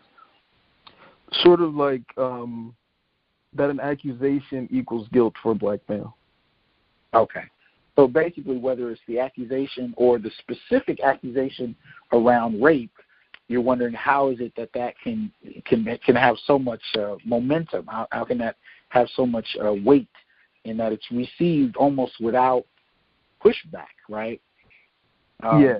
A lot of that, if you look to not only Dr. Tommy Curry's work, but he also references Jim Sidanius's work, and you look at, the treatment of out-group males, one of the things you find is that, again, when you're talking about an invading force, an occupying force, an oppressive force coming into a different community context, one of the things they do is target the men. And this is something that flies in the face of feminist theory, particularly intersectionality, because it makes the argument that women are the most oppressed on the basis of race, class, sex, gender, and a number of other categories. Now, I'm not saying this. This is one of the dismissive arguments you hear people say is, well, we don't want to play the oppression Olympics. That's not what this is about. This is about understanding the life and the quality of life of black men and women and how it's similar and different at the same time. Right? And in regard to black men, one of the mechanisms used, right, to successfully undermine and underdevelop not only black men themselves, but their image, right, was to suggest that not only were we subhuman, but that we were subhuman, and for a good period of time, and Dr. Curry talks about this more explicitly, so I won't, go into, detail. You should check out The Man Not, but he goes into detail about, the feminization of black men in the white imagination. But then in almost the mid-20th century, the shift to the black male criminal, right? But you can also see it in stereotype theory where you look at, stereotypes like the brute, you look at the mandingo. These were popular stereotypes about black men being sexually and violently dangerous. These kind of stereotypes were propagated amongst whites themselves to make sure that they were, particularly when you talk about electoral representation, to make sure that they produced policy that targeted black males and made it difficult for them to compete and participate. This is one of the reasons that the black community doesn't even vote until the 1960s. When technically speaking, we were supposed to have the legal right to vote at a time period where only men were voting, and that wasn't something that black men initiated. That was just the law of the day. It would have been black men voting, but they terrorized the black community to the degree that it took damn near another 100 years before we actually could vote. But one of the ways that they justified the terrorization of the black community was to brand the black male almost like the pit bull or a great white shark, in the sense that he's inherently dangerous and has to be corralled, controlled, imprisoned, and killed on a regular basis so as to prevent them from hurting the larger public. right? So that's why these ideas became very popular, and from them, the subsequent policy and treatment of black males in society, and also our ability to watch it and have no reaction. You know what I mean? You can actually watch videos of black men being tortured and killed, and for some people, it's really just another form of pornography. Now, we've seen in the last 5 years or so, especially when you talk about Michael Brown, we've seen, there be some outcry about the deaths of black men, but then strangely, the conversation gets baited and shifted to other issues. So black male death becomes kind of like a lure to get the attention, and then the conversation switches on other issues, which is one of the reasons I argue we haven't seen any significant policy that deters actual deaths of black men. But it's convenient to gather some degree of attention. But whether there's some real empathy, I would say the mark of empathy is change, right? If I'm in a relationship and I care about my partner, and I do something that bothers her and upsets her on a regular basis, and I apologize, but then I keep doing it, that's not true empathy. I'm not really empathizing with her. I'm just apologizing, and I'm going to do it again. True empathy would be me saying, not only do I apologize, but I'm going to make sure I don't do this anymore because I empathize. When it comes to black male death, right, you see the performance of empathy where people are upset and they scream and yell, and they may even protest. Do they push, or not only do they push for policy, do we demand policy? Have we seen changes in the last 50 years that warrants the treatment of black males on a whole different set of terms? I don't think so. I think in 2013 we saw the largest population of black men incarcerated, over 900,000, and the only difference between then and now is the 200,000 or so less black men formerly incarcerated are still at home with ankle bracelets on. They're just not sitting in prison cells. So I don't know if the numbers have significantly changed in that degree, but is there an overwhelming outcry across race to end the treatment with the same exuberance that we see people, yelling about the deaths? Is that taking place? I haven't seen it yet. Thank you. My last question was about marijuana use. I don't have any academic statistics, but I live in Washington D.C. and I see a lot of young black males smoking a lot of marijuana, even in my residence, my apartment residence. And I don't know if you've done any research or if you have anything about that. Have you done any research about that? Do you think it's problematic? Is it young black males marijuana use problematic? Yeah, marijuana use and abuse, or if such a thing exists, marijuana use or abuse by young black males. It's not been something that I've researched directly. If anything, my foray into looking at marijuana, CBD, any of those things has really been more in the direction of, the kind of new wave of health benefits that it's provided, but health benefits that, despite that it's there, black men don't get to be associated with it. So what I mean is, I in the last couple of years, I myself have suffered some health issues, and I've gone to different dispensaries around California just to kind of study what options are available outside of the typical pharmaceutical, kind of treatment. And one of the things that I find more often than not are fairly young white males who own these dispensaries. And they're selling everything from, marijuana paraphernalia to, edibles and pills and tinctures and all kinds of blunts. And yet I think about the decades of black men incarcerated for selling weed. And as a matter of fact, I haven't heard any widespread call for their sentences to be rescinded, for them to be retroactively released, for those who are still incarcerated for marijuana, offenses. And definitely not any major call for black men to actually be able to go into the marijuana industry and be supported by the state as some type of, lightweight, and I don't mean reparation in the capital R sense, but, in the lowercase r sense for the kind of local criminalization of black men and weed, as some type of retribution even. I haven't seen any of that.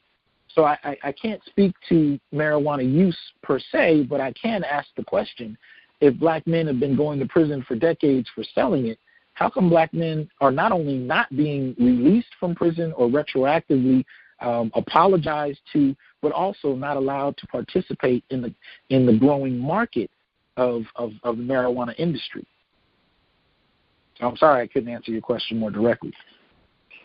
Oh, no, thank you so much. Have a great night. Mm-hmm. You too. Much obliged. The Black African caller in New Jersey. Did you have a question for Dr. Johnson? Yes. How you doing, Dr. Johnson? Man, just listening to this show, I mean, I can check off every description of non-black male privilege that you presented, from housing, incarceration, college, special education, bidirectional violence. It's wow. Do you think I have a question. Do you think that even when we talk about male privilege, I mean, even the word nigger that can be used interchangeably, it's normally in the black community a description of black males. Have you ever witnessed that, or do you agree with that statement? No, I think you're right. I've seen that. There's that term and a more recent one I'm going to bring up that are very gendered toward black males. You're absolutely right. I'm going to respect your show, Gus. I don't know what you allow and what you don't. So the N-word definitely is something that I've seen overarchingly targeted toward males, even within the community. And of course, the B word is something that's targeted toward women. And I've seen the exchange of those terms on occasion, but for the most part, N's apply to males, B's apply to females, and it's a very distinct kind of usage. Just like one of the more recent terms that people have started using, like hoteps, right? For the most part, to call somebody a hotep is a derogatory way of describing a particular type of black male who may be interested in ancient African culture or history or so on and so forth, metaphysics, but it's very gendered, right? But when you say hotep, most people think black male. And so just like the N-word, it's used in a way that's targeted toward black men. But again, if we don't acknowledge that anti-black misandry even exists, then what do people tell you? Oh, you're taking it too seriously. Oh, we're just playing. It's just whatever. No, this is part of how you have this intergenerational misandry that I argue is passed down, not only in terms of popular media, not only in terms of formal education, not only in terms of social dynamics in the outside community, but even within the home itself. That's one of the reasons I talk about in my work the existence of a black gynarchy. In other words, as the women in our community tended to be the most employed, even though they were paid less than white women, they tended to be the more consistently employed, the more supported by the state. Black men tended to live a very different existence. To this day, if you look at the homelessness rates, it's absolutely ridiculous when it comes to black men. It's through the roof. In some cities, 90% of the black homeless are male. And that was before COVID. And the reason for that, a lot of it had to do with, them not having anywhere to go after incarceration, so on and so forth. And then, too, there's a whole question we can have, a whole conversation we can have about voter disenfranchisement for black men. So even though we vote Democrat only second to black women, nobody wants to talk about the fact that black males are disenfranchised from voting more than any other group, mainly because of incarceration. But my point simply is there's a kind of misandry that we find a number of different ways to pass down. And we actually live in a community that is primarily run by our women. And yet we can't have that conversation because you're not allowed to talk about it. But its impact on the perception of men and boys, especially by men and boys themselves, nobody wants to talk about that impact. And I think it's high time we do. Because we're at a critical point at this point. I really do believe that. So, yeah, I do think your point stands that the terms used, like the N-word, are definitely derogatory toward black men, and, along with a number of other terms. And that's part of the culture of misandry that we practice even in the black community without calling it out. Okay, so as again, like I said, there's, man, I would take up the whole show with questions. So, but special education. You know, I was a victim of special education. I mean, you know, 4th grade. You know, again, my mother, we had these conversations. She wasn't knowledgeable, you know, so she allowed me to go through that process. You know, so you know, about time I got to high school, because one thing that's not mentioned when they put you in special education, they start you from, you know, sometimes the 1st grade up. So once I got to high school, I was probably reading on maybe a 5th grade level. You know, when I got to college, I couldn't even write a paragraph. So I had to basically, when I got to college, I had to learn from scratch. Do you find any correlation or overrepresentation in the special education of black boys, and is any correlation with special education and the school to prison pipeline? Absolutely, and I think the paper that Gus, you know, cited that you can find on academia.edu, I guess it is, you can find it there, that I wrote, Some Black Men May Be Jerks, but Black Male Privilege is Not a Thing. There's a section on education in that paper, and you can definitely look at that, because I do talk about the ways in which special education has been used to undermine black male advancement. It's impacted us, you know, meaning, you know, to the point that a good majority of black men are not able to go to college, and those that do are often very much behind because of that K through 12 treatment. And I can speak to that, you know, empirically, but I can also speak to it personally, in the sense that my son, by the time he started kindergarten, within 2 weeks, his teacher wanted to put him into special ed. Now, one of the differences between myself and maybe your mother is that because I'm faculty at a university, and I'm only teaching a couple days a week, I had more time to spend sitting up there in his class. I had more time to go back and forth with his teachers and so on and so forth. So I kept him out of special ed because I also know the data. And I can tell you that by 2nd grade, he was reading 700-page books like Harry Potter. He was number 1 in his class, within the top 3 for the next 6 years. But had I left it to these teachers, he would have been in special ed simply because he was a black male, and they felt that's where he belonged, right? And I'm sitting in those classes watching all these other kids of different backgrounds who are acting the exact same way. But the differences weren't in the kids. The differences was in the teacher. So one of the things I noticed, if you talk about kindergarten and 1st grade, the teachers were more apt to give tactile affirmation, right? That's what I call it, tactile affirmation, meaning that when a white student would say something that was correct in a conversation, I would watch these teachers get up and go pat him on the head, you know, get up and go shake his hand. They were touching him, giving him or her affection and affirmation.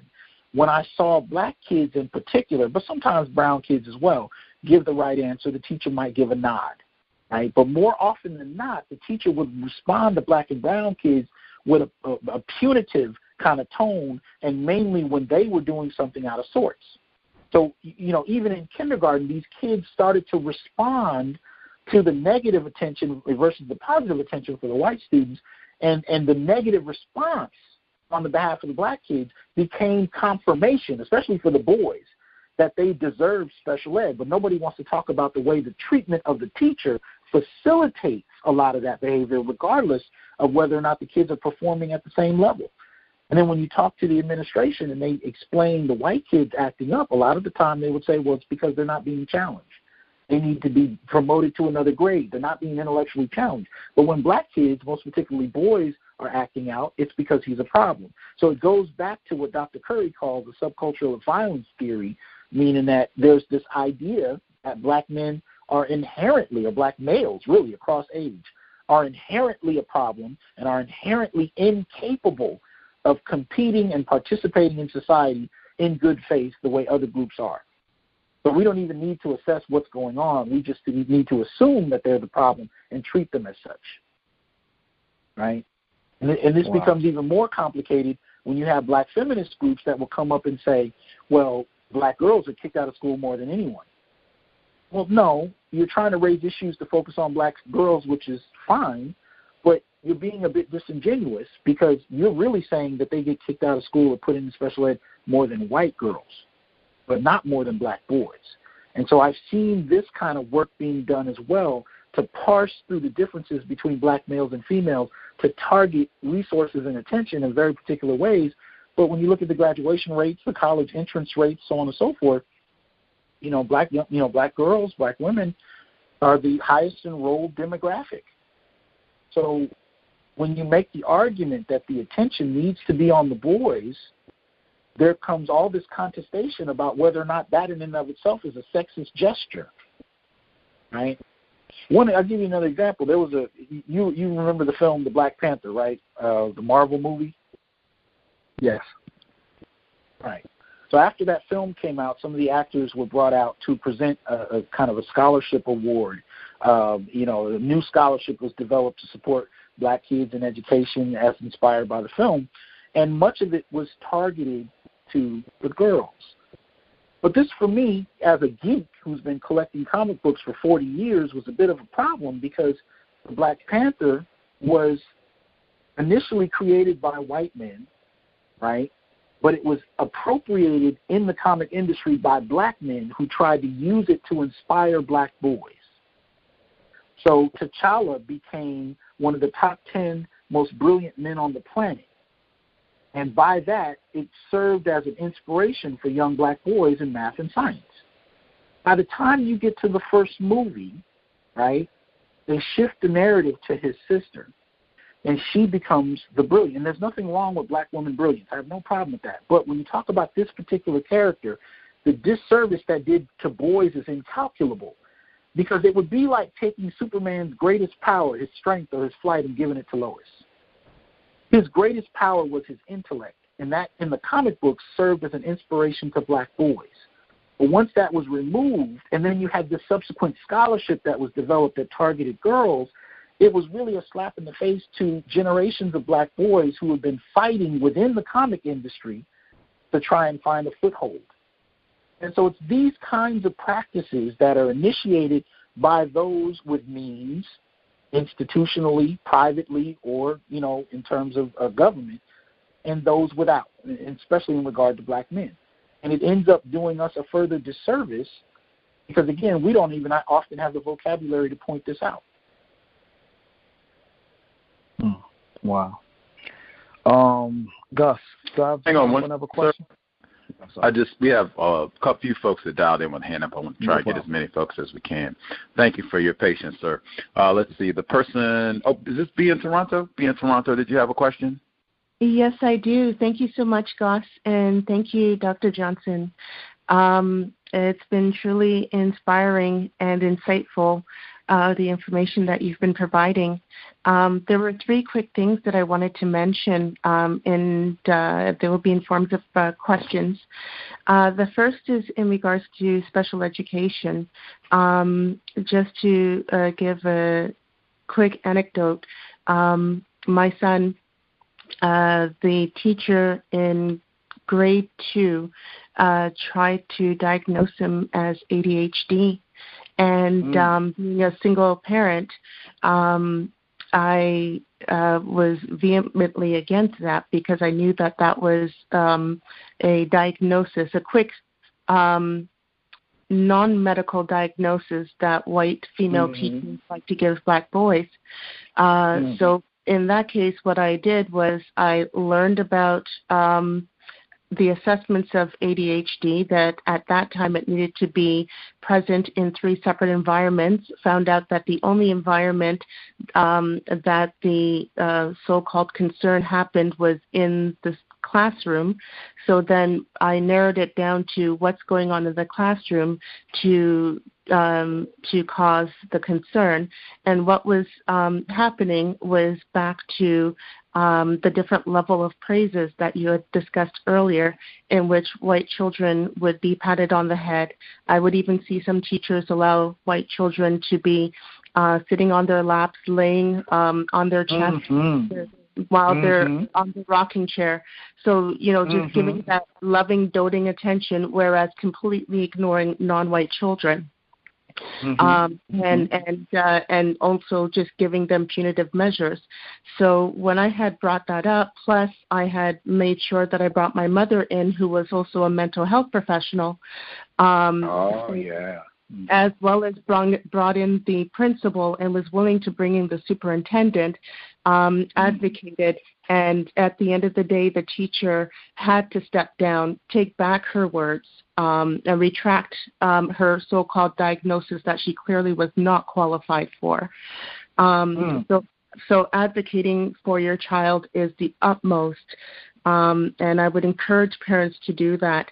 My question in that respect is, are there any current programs specifically designed for parents, hopefully in particular single parents who have boys, on how to combat the school system when they try to press these things? Because I've even done contracts in the schools, and these teachers do not know what they're talking about.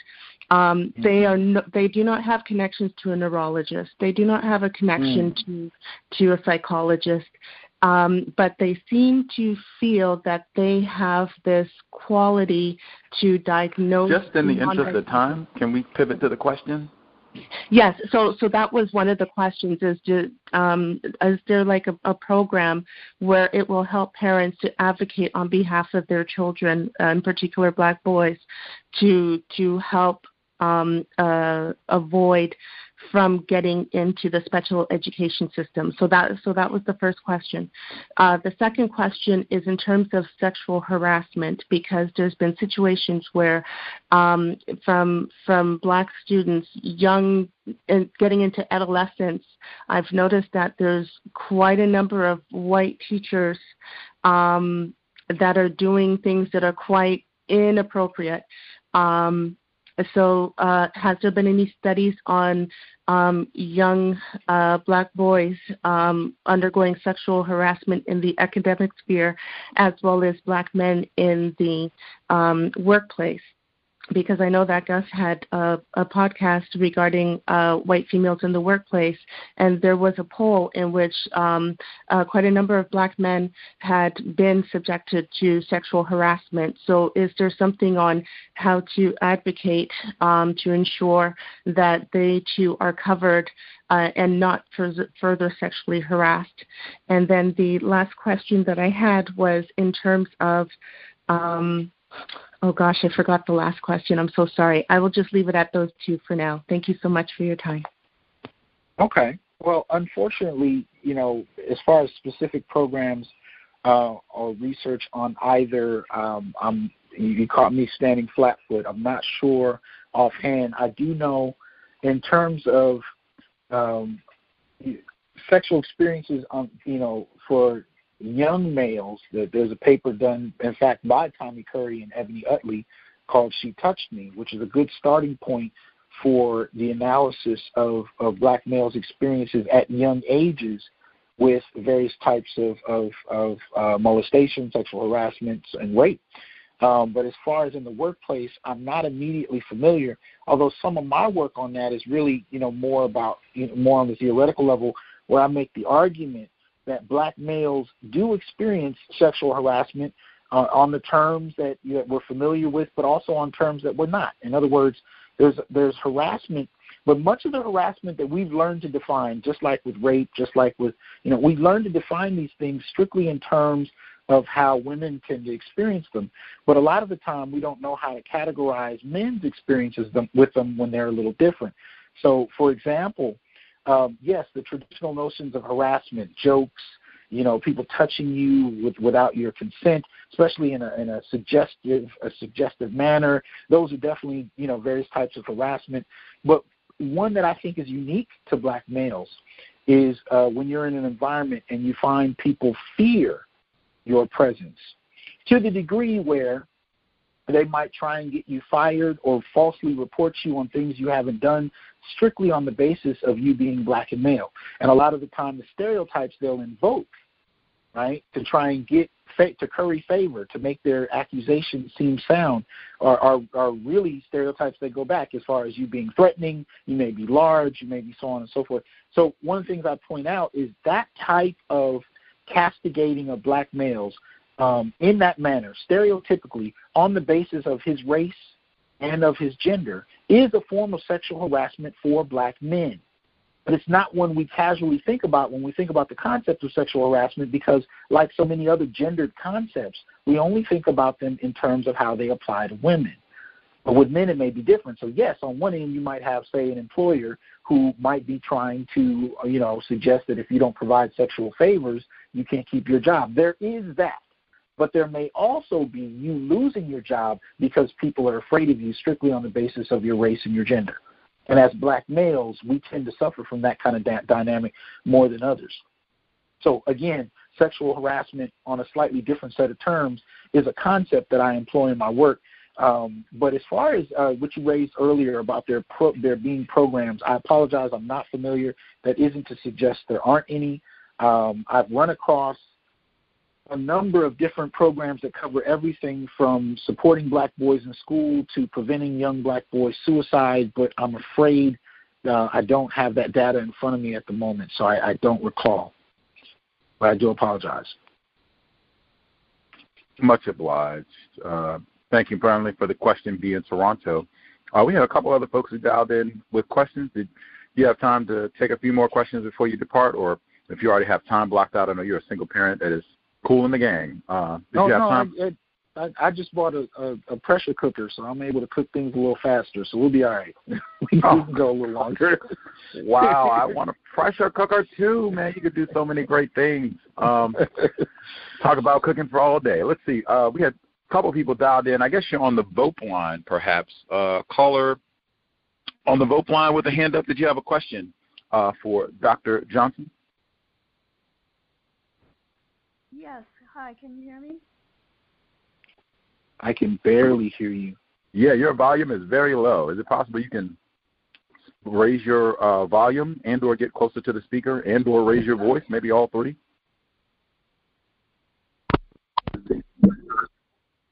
Yes. Is that better? That's better. That's better. Is that? Oh, okay. Thank you. Thank you, Dr. Johnson, for your work. I had two items. So the first one is Judge Joe Brown believes that the push to put Harriet Tubman on the $20 bill is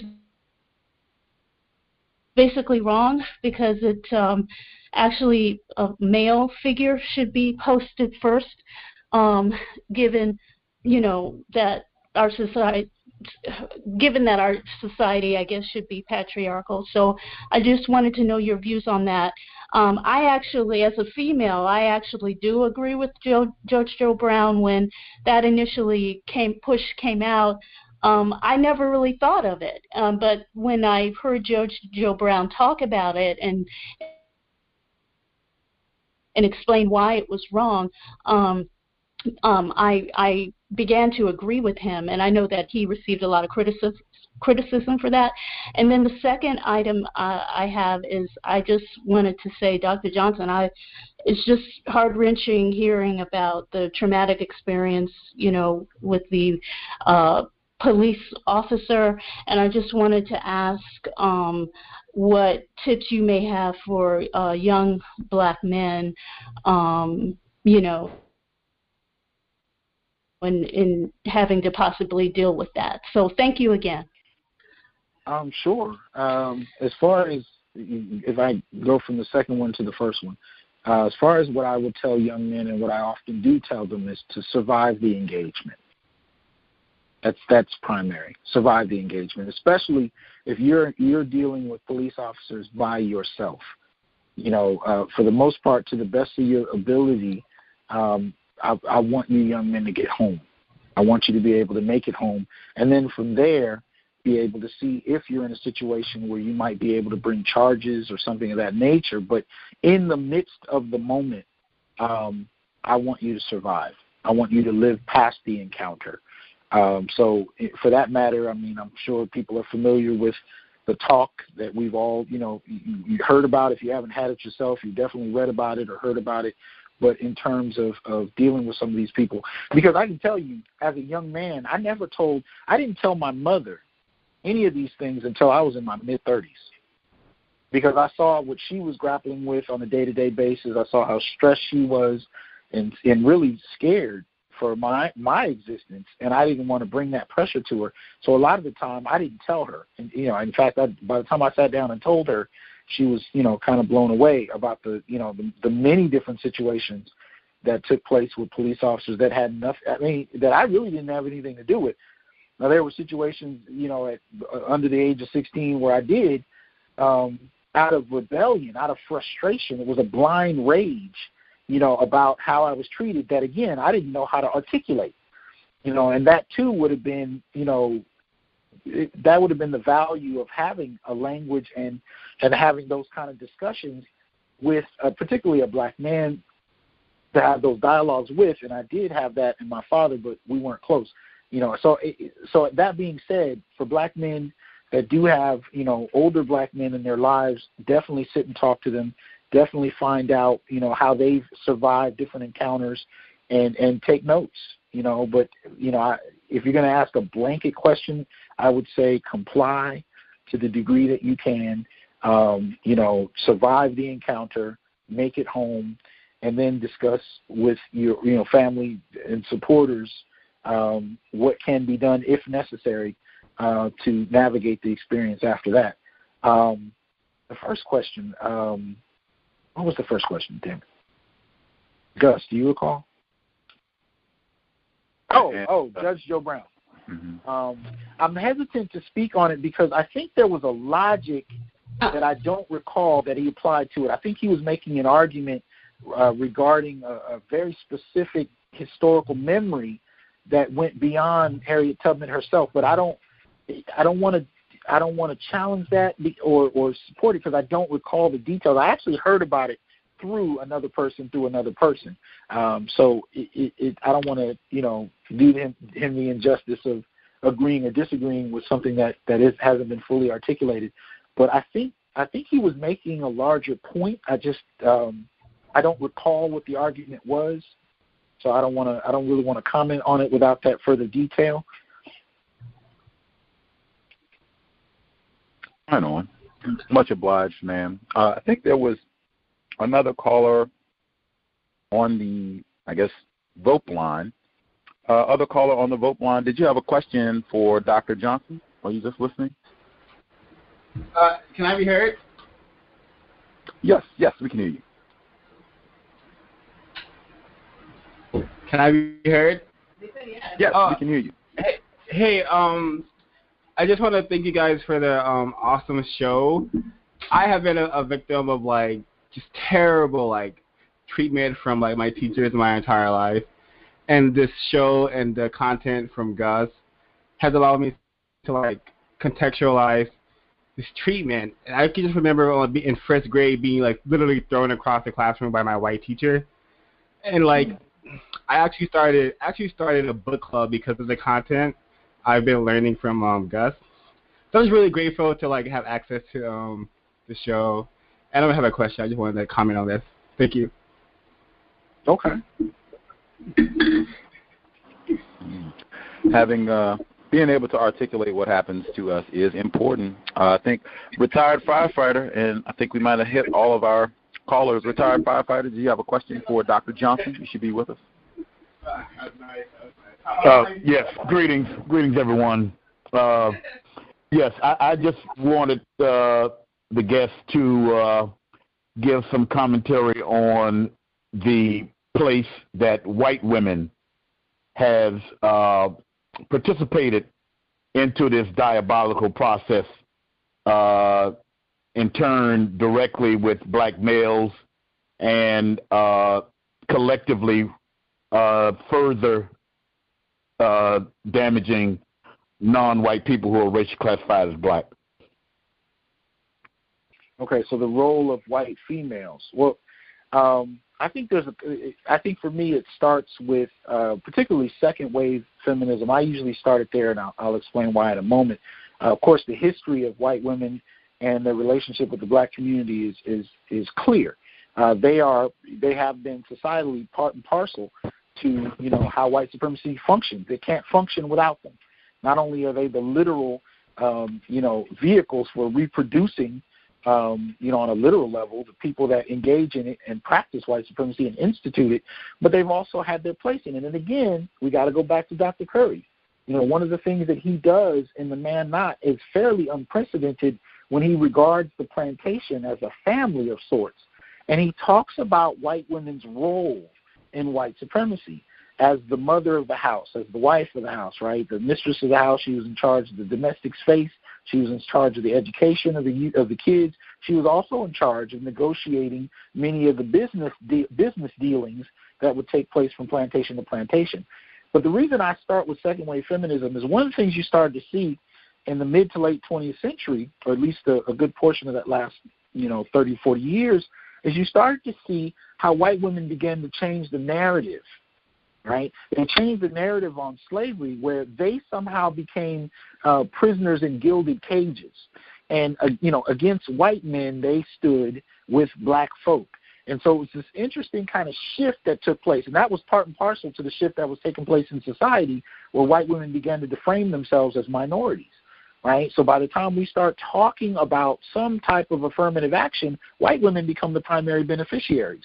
Mainly because that shift of redefining themselves as minorities and then retroactively going back into history and framing themselves as victims in slavery and in the period after slavery, like they became victims, at least in terms of the formal history. And white feminism had a lot to do with the shift in that language. So I think part of the difficulty there is if you don't know that history, that you're almost tempted, especially even after you come out with a college degree, tempted to frame the white community as a partial group where white men are responsible for everything, and children, white women, everybody else, as well as black folk and everyone else, as Gus put it, across the globe, are subject to white men. And it's funny to me because white men will occasionally flash out on white feminists and be like, what are you talking about? Like conceptually, you're right there. You benefited from every stage of white supremacy. You've benefited from the resources. You've materially done so, even to this day. When you talk about the marriage rates between white men and women and their increased standing over black marriage rates, you're talking about families that are combining incomes, right? So if you say that he makes, $1 and she makes 75 cents on that dollar, when they marry, they're making $1.75 as a unit. But in the black community, we're fractured. We're dealing with single-parent relationships, single-parent family settings in all kinds of different contexts, and we're trying to struggle and survive. And again, that was before COVID, right? So the white women have been a part of that family system. They benefited from them. They continue to benefit from it, but they've shifted the language so that they're not accountable for white men's actions. And even if you look at this left-right kind of framework in terms of the Democrats and the Republicans, liberals and conservatives, white women have framed themselves in many instances, not in all, of course, but have framed themselves as liberals, and they stand against the conservatism of these racist white men. And then when you look at who put Trump in office, right, much of that had to do with the votes of white women, which, by the way, I make the argument in regard to Biden and Kamala Harris that we're going to have to really be mindful of the Bradley effect. Because I think when you start talking about what white women in particular are going to do in the voting booth, when it comes to voting a black or a brown woman, or a black woman, she's not African American, but she's black. When you talk about putting her in a position that no white woman has served in yet, I think we have to be mindful of the Bradley effect. We don't know. Because remember, Hillary, she didn't make it, right? There's no white woman who's been in that executive office. how are white women going to vote when it comes to putting Harris on the ticket? I think that's going to be an interesting study in racial dynamics, race-gender dynamics. Yes, sir. Yes, sir. That's a good thought. Thank you. Much obliged, retired firefighter. 4 more years. I've said that for the last 4 years, just to make sure. 4 more years. Never had it out. 4 more years. That'll be a great point. Reminded folks a whole lot last time around when we predicted Trump was going to win. 52% of the white women voters went for Donald. They didn't even pick a white woman. You think they're going to vote for Kamala Harris? Right. It was clear cut. It was a clear cut opportunity for white women to advance in that degree, but they opted for the very same patriarchy that you hear many white feminists decrying. But they know on an implicit level that they benefit from that patriarchy. They benefit, and they always have. That patriarchy is in service to them.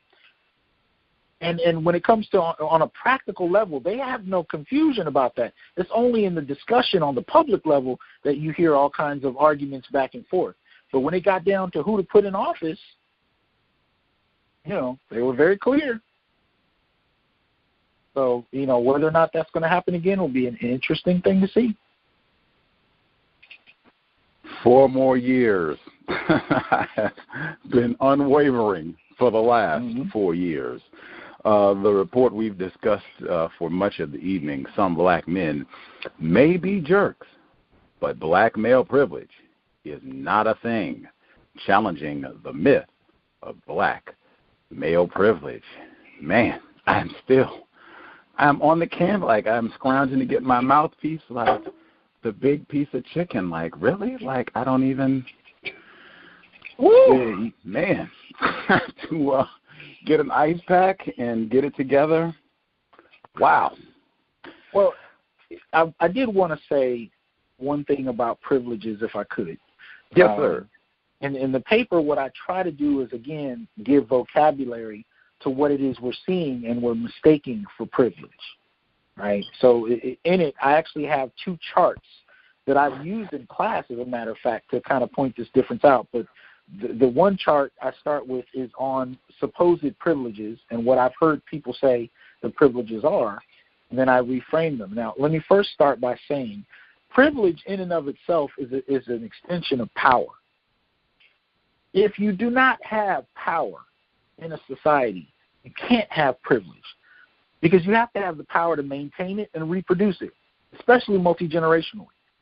So if I have a society that I've created and I'm in power, I not only want to make sure that I'm privileged, but those who are like me are privileged, and my children will enjoy that privilege. There's no point in our history where black folk have ever controlled that, especially black men. There isn't. So you can't have power. You can't have privilege if you don't have the power to produce it and maintain it. And so what people are generally referring to as privilege is this idea that black men make more than black women, or that we're groomed for positions of power, or that we'll be represented in media in some degree. Our deaths will be kind of put on the big screen to be discussed. These are the kind of things that are mistaken for positions of power.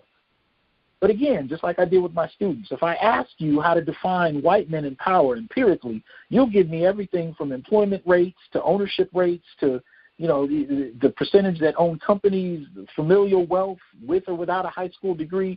Like, there'll be all of these measurable outcomes. But when it comes to black men, we have to retreat to esoteric ideas like, well, we'll talk about you when you're dead, But what I call those really, I just use the term, these kind of residual benefits. And basically what I mean by that is these are things that appear to be privileged, but they actually hide detriments. So again, if you talk about black men getting paid more, that's only when you don't account for incarceration. When you actually account for incarceration, we actually make about 12 cents less than black women. You know what I mean? If you talk about being groomed for positions of power. If you look at the last 40 years, the trajectory of electoral representation is far more overwhelmingly female than male, and much of that is predicated on college degree attainment. You know, and the degree to which black males are not matching black females is reflected in the electoral opportunities, right? When you look at issues about being killed and notarization, well, since when has representation actually impacted policy for black men? But at the end of the day, despite this argument over whose deaths are being recognized, who's dying more?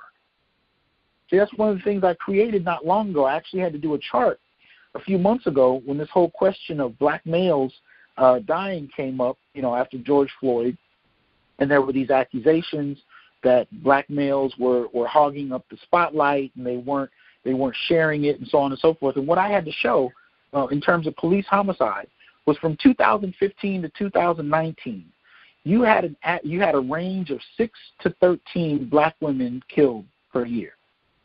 6 to 13. For black men, it ranged from 2 to 300. All right. When you looked at the rates of the gay and trans, the gay and lesbian community and trans for that matter, there was a report that came out, the Fatal Anti-Transgender Violence in the United States report, that showed that 3% of 20 to 26 annual transgender homicides per year were police initiated. So 3% of 20 to 26 deaths of transgender people across race were police homicides. Right? And of that 3%, you know, you're talking about what percentage of that 3% were black. So my point being, when it came to trans folk, the deaths were significantly smaller. When it came to gay, lesbian, and trans, there's a study that came out of UCLA. I posted this on my Facebook page. I'll see if I can get it to you, Gus, in case you want to attach it to this. But one of the things that we saw is there was a range of about an estimated 5% of the population that's gay, lesbian, and trans. So when you relate that to the deaths by, you know, police homicide, again, black heterosexual males are in the most vulnerable group. And yet it's offensive to say that unless you're talking about any other group but heterosexual black males. So anyway, I'm pointing these things out because the idea of privilege, in my opinion, especially as it relates to black folk, is usually a veiled detriment more so than it is a privilege. So the deaths of black men may get more attention, but they're dying more. And we're not even discussing the numbers as to how much more. When you talk about athletic opportunities on campus, again, that seems like a privilege on one end, but on the other end, many of them aren't graduating. And many of them, if they do, and the small percentage that make it to the pros, have a shelf life of 3 to 5 years. And they're done. And many of them are 6-figure. They're not 7- and 8-figure. That's a very small population. And when you factor in black males who start playing their sport in elementary school, the infinitesimal number of them that make it to the pros may get a 6-figure salary for 3 to 5 years and then they're out. How many of them are broke a year after they're no longer playing in the pros? So those are, and whether or not they had a quality education based on their K through 12 or K through undergrad experience further problematizes that, because once they're done, they often may have a degree, but not the skills that's supposed to come with that degree because of the training going back all the way from kindergarten. So these are things that appear to be privileges on one end, but actually represent detriments on the other. And I actually do the same thing for black women. In this paper, I talk about the things that seem like privileges they have, but they actually, reflect detriments. And I do that because I think we have to get away from this language of privilege because it doesn't apply to us. And we're using it, especially against black men, but we're using it toward each other in a problematic way that hampers us actually being able to look at what's really happening to the community. So even what you said that Dr. Matua was pointing out in terms of, these black male athletes, that's what I mean. That's not a privilege. I call it a residual benefit, but really all that means is it's something that seems like a privilege on the surface, but actually speaks to a greater detriment when you actually open it up and get into the weeds of the issue.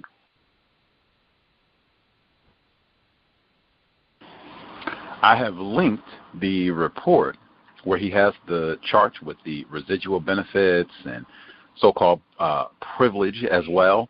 I have linked it so folks can check it out, get all of the information, or at least the bits that I've been reading, and get all of the great data that Dr. Johnson has in the report. It should be linked. I'll make sure to link it when the archive is posted so folks can download the archive and download the report as well. And if he sends along the information, we'll link that also so folks will have it with them. But, wow, super grateful that you could share some of your time. I'm glad you got that pressure cooker so you can be a little bit more hands-off with your cooking. We will not keep you from your meal. Again, thank you so much for sharing some of your fantastic insight. Has been a hoot. We will definitely keep up with your work. If you want to plug your YouTube channel again. Sure. You can go to YouTube and search Dr. T. Hasan Johnson. You can subscribe, share the videos. There's an archive of videos there that may be of interest to you. There's also an accompanying blog, and these are older pieces, but it's newblackmasculinities.wordpress.com. Those are the two places you can really find the bulk of my work. But much of it now is focused on the YouTube channel, and there's some interesting pieces. I did an interview with attorney Dennis Sperling last week on intimate partner violence and practical solutions for men who are experiencing it. And the very next night, I did an interview with Dr. Tommy Curry on his latest work that I'm sure you'll probably be talking with him about, where he deconstructs intersectionality and actually proves where they get their conception of black men from. Very powerful paper that he just wrote and presented in Edinburgh. And then I did a piece Friday night with Dr. Ronald Neal, where we also talked about religion, philosophy, and the impact of intimate partner violence against black men. So, there are a number of pieces on there that I think will be of interest, and I hope that people will come check them out. I broadcast every Wednesday, 5 p.m. Pacific on YouTube. Dr. T. Hasan Johnson, man, thank you so much for sharing some of your time and insight. We will definitely be listening out, looking for new material.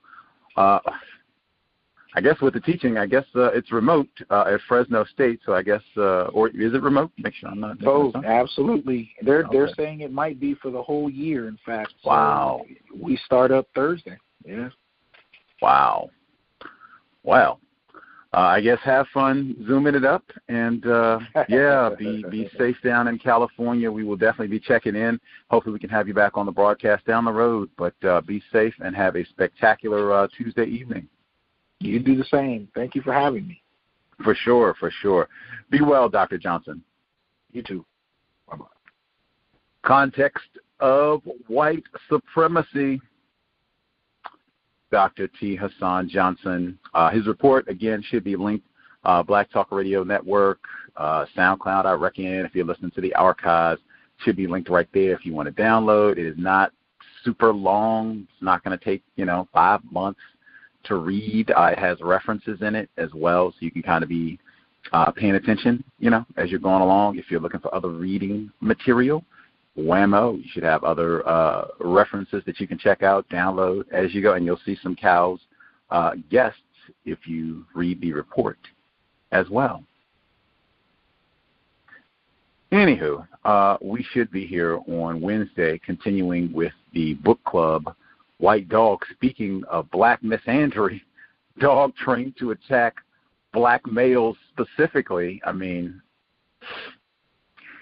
Anywho, but we'll be here for the book club on Thursday, 8 p.m. Eastern, 5 p.m. Pacific. Workplace racism got mentioned today. Workplace racism will be here this coming Friday and Saturday, compensatory call-in. Hopefully constructive information. I can only say that this program, some of the other broadcasts that we've done, that should be pointed out because it's so regular. I remember when we read The Hate You Give. I remember specifically Black Love is a Revolutionary Act, all of that name-calling about black males and saying that they are to blame for the fall and problems of black people. It's no-count black males pointing that out and people being resistant. It was not high fives and whoopee and that's right and yeah, we need to be more mindful about that and let's make sure we're not name calling and bashing black males. That way it was, in fact, it was, why do we need to even point out that this is anti-black male in its tone? Very consistent, even talking about, hey, this seems to be a bit black misandrous. Seems like this is bashing on black males a bit. Sometimes it's even hard to raise at that point, even with other black males. Sometimes they will join us. Well, yeah, you know, black males do get that first piece of chicken. Woo, man, I did not recover. I don't even know how you engage in discussion, right? Like it's not a debate. We're still learning, trying to use logic for it. Wow. You get the big piece of chicken. We have that idiot on the compensatory call-in that talks about no metaphors, although I think they do mean it literally. You get the big piece of chicken. Folks who dialed in, if you have commentary to share, I'm going to see if I can get it together. Did not recover. Everything was, I literally fell out of my chair. I had some questions I didn't even get to. I was in my chair and I was focused and trying. I had John Henryism written down, right, because he was talking about black males working themselves to death and boom, boom, boom. He had other great, we were talking about hip-hop artists, and I had that. He had talked about Jimmy Superram Spicer. He had just passed away. We just talked about that on the compensatory call-in. Like, I totally lost it. Not only you get the big piece of chicken, but high fives right on. Dr. Welsing said, be not disparaged. That is one to be disparaged. Man, we don't need to be eating fried chicken either. I will say really quick, the folks who dialed in, if you have commentary, you can proceed after I get this last comment. Man,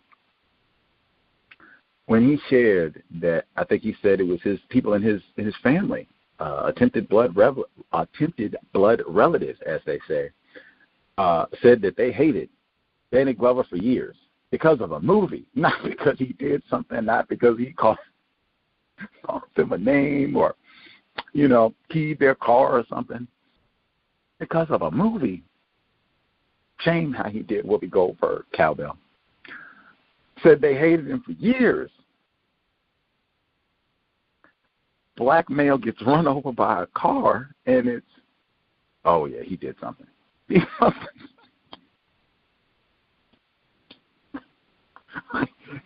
did something to deserve it. Like, oh, yeah, he was raping. He was going to rape somebody. He stole a purse. Like, he did, like, man, like the amount. Woo, that would be another illustration. I'm not on that brother and sister. Like, let's just be truthful about what white people have done to us, because that's all this is, an indictment of what racist woman, racist man, racist child have done to us. But let's just be true. We're not brothers and sisters and all that. Think real bad. I still think bad about Danny Glover. Might smack him if I see him. System of white supremacy with A pluses. They have done a job. Any of the folks who dialed in, commentary that they would like to share? Yeah, Gus. I'll yield for the lady.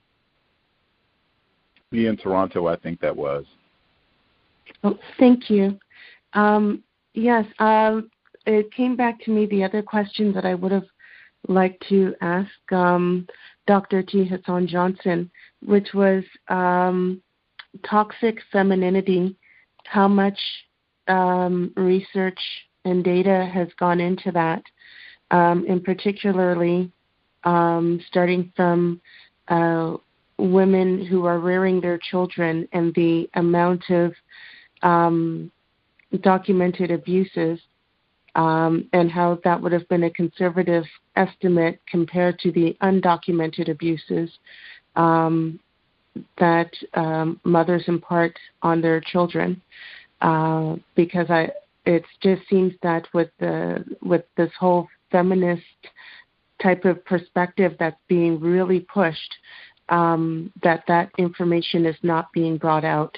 But thank you. I leave the line.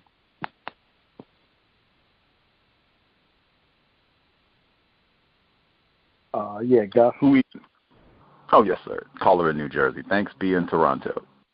No problem. Man, it was just refreshing to hear this talk because just in my everyday life you have these conversations, and I would often get into conversations of with black male privilege, and it just really never made sense to me because even without the data, there was ongoing tropes about black women success in college as it relates to black men, and even in the workforce. And there was also ad nauseum, just television shows pointing out how successful black women couldn't find black men. But when I look at some people who, say that they went to college, or even some in academia, they'll speak about men as black men in particular making more money than black women. So I just really never understood how we can have that argument about black men being overly represented in prison, not in college, black women successful, can't find a suitable, successful black man, but at the same time, black male privilege, black men are making more than women. And, that just never, again, about having the data and also being able to articulate your point or even articulate your experiences, it just, that argument just never sat well with me. It just never logically made any sense. And what's going on in these institutions of higher learning, the even toxic masculinity has really crept into society. I've heard young women. I was in a restaurant and I was having a conversation with another woman, and the bartender butted in our conversation, and she said, "Yeah, toxic masculinity." So I'm like, I'm like, wow. So, man, and he just brought up so many countless examples of things that, my life could be a case study on how there is no black male privilege, from education to employment to, incarceration, and just the list goes on, to police targeting me and my friends at very early ages. I just recall, and I'll close with this, we were maybe, 13, 14, some even 12, and the sheriff department would just harass us, and I'm just like, just up the street or where the real drug activity is going on, because we were a collection of, we were a group of black males that hung out with each other. We was targeted just for an early age, and it was just hard to articulate what was going on. But very, very interesting and very great show, Gus. Very great show. I definitely have to recommend this. And also, what you say is be patient with black people. My question to the professor, how do we have this conversation without getting angry with the opposite sex?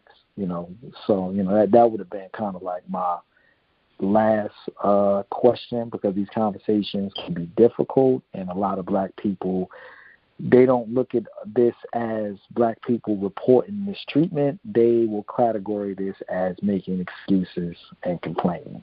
So that would have been my last question.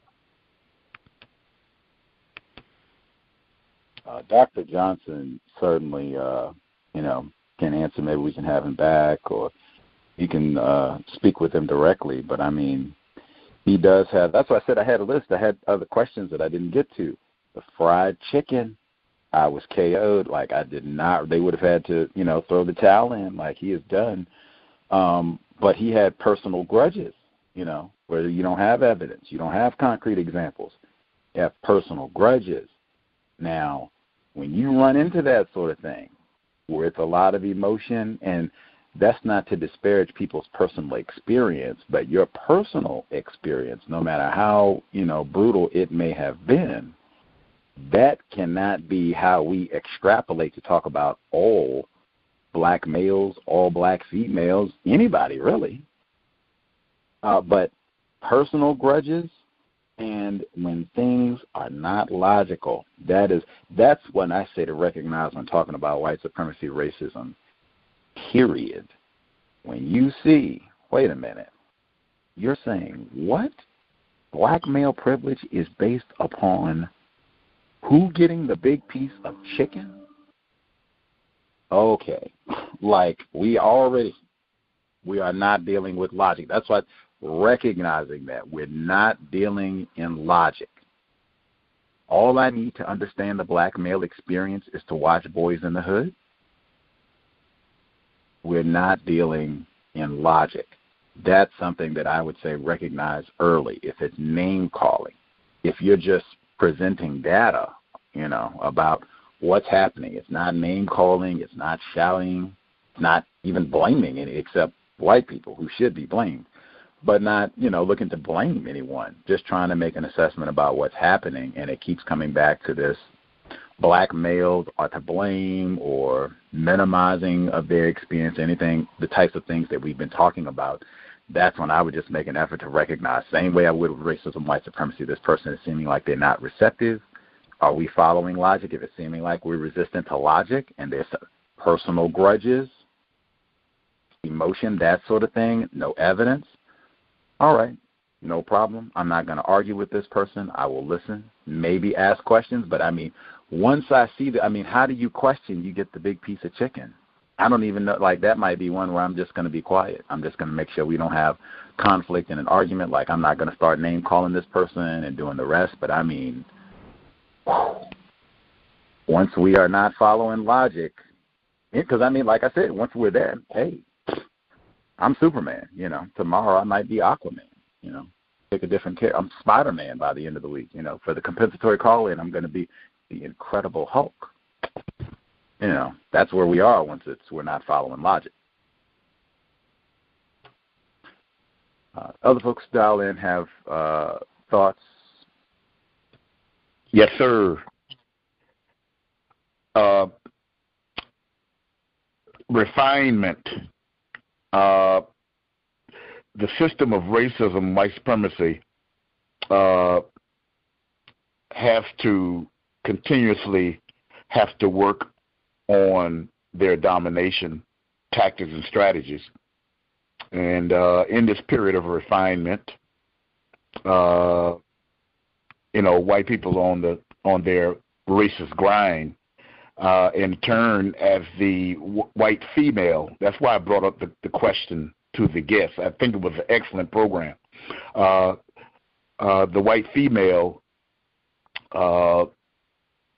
and her participation over the last, I would say probably over the last 60 years or so, in the system of racist white supremacy, started having more and more contact with non-white females, and in our case it would be non-white black females, and in turn, under the guise of some sort of equality with males that they called women's rights in the 60s or whatever, which really didn't have a lot to do with black females. But out of it, I think the strategy is to have a escalated climate of arguing, fussing, and fighting between non-white males and females, non-white black males and non-white black females, over a subject that neither one of us have any control over at all. They primarily are, as we have a program on it, are successful with that. And I think he was pretty accurate on the white woman's place in that evil military-like adventure. Yeah, I started noticing it myself in and around the 80s and the 90s, working on the fire department, that sort of thing, and to whereas non-white black females even felt comfortable in socializing with white females, to the standpoint of the sharing of information. You have a victim versus a deceiver, and in turn, it's unfortunately it's pretty prevalent. It's pretty prevalent, and definitely is something that has to be focused on and develop some understanding on in a counter-racist codified fashion. Yes. I would like to hear from him again. Yes. Real good program. I'm going. I didn't come on until about an hour after it already had started, but I'm going to listen to the full program in the archives.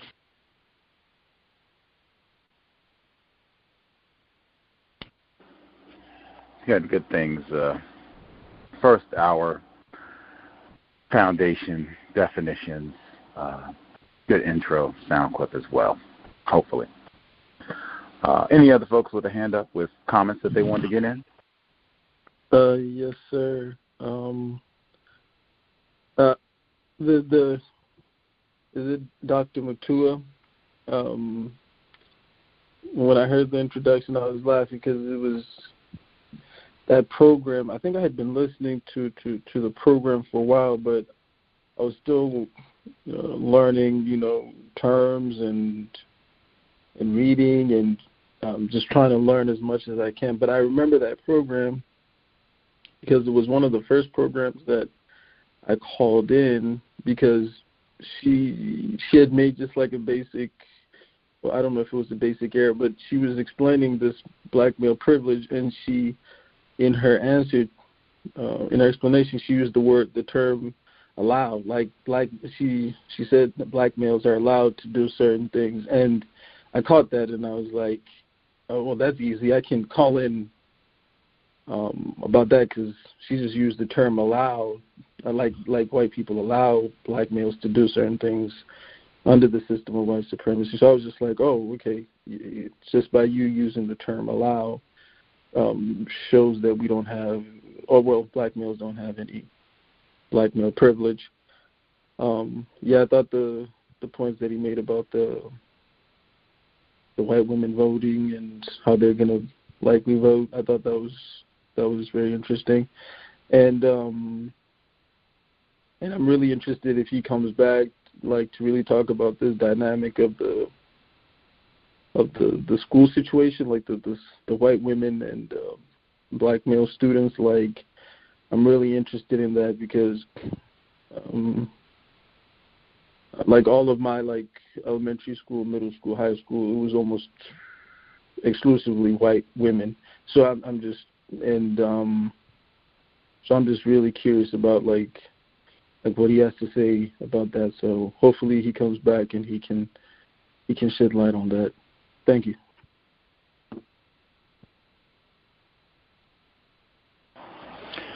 We talked about that, I think, for years.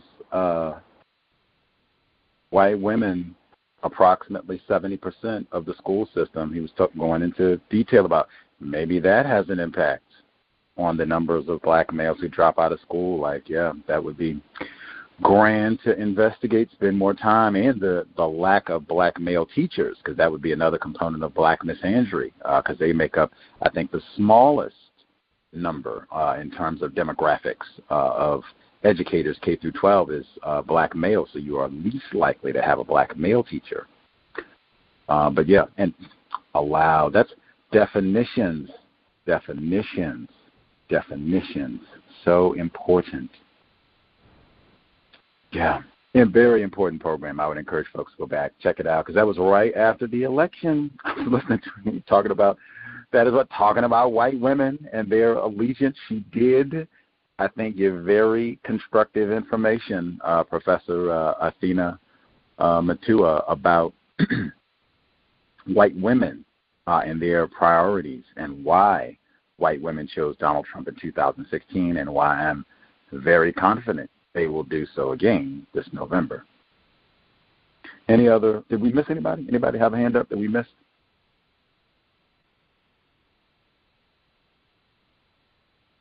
Corinne, got everybody? Everybody satisfied? Anything? Gus, if I can close with this, because you said something and I don't know what was the context, but you laughed, and even when we start talking about black male privilege getting a big piece of chicken, just like you're confident that Donald Trump will have 4 more years, I'm not confident after listening to the professor and, seeing what's going on in these institutions of higher learning. I don't see racism ending. I would say it probably is going to be around here for the next 500 years. I hope I'm incorrect, but I mean, it just, it just really doesn't seem like it's going to be any end in sight.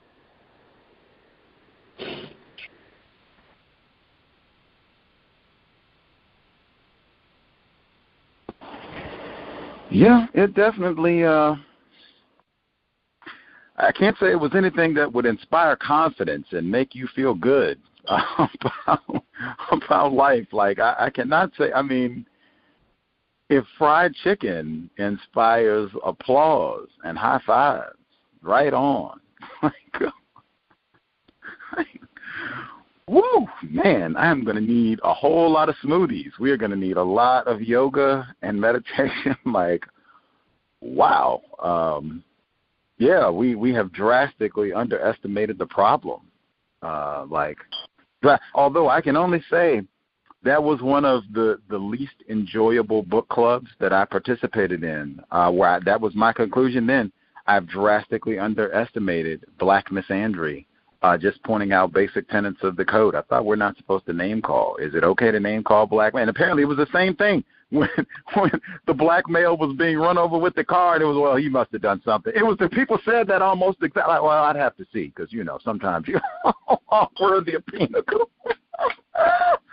I said that repeatedly when it was formerly the worst book I've ever read, rife with Black misandry on every page, and it was just pointing this out and having Cal's listeners left and right. Like, what are you talking about, Gus?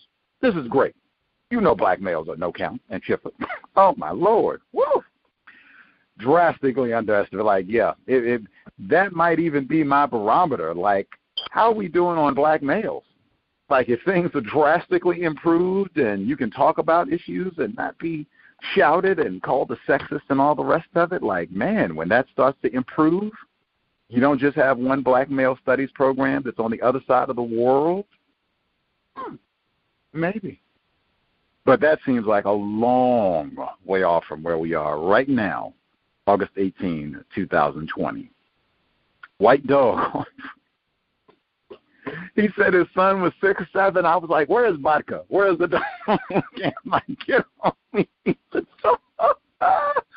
Oh, my gosh. You have to laugh to keep from crying.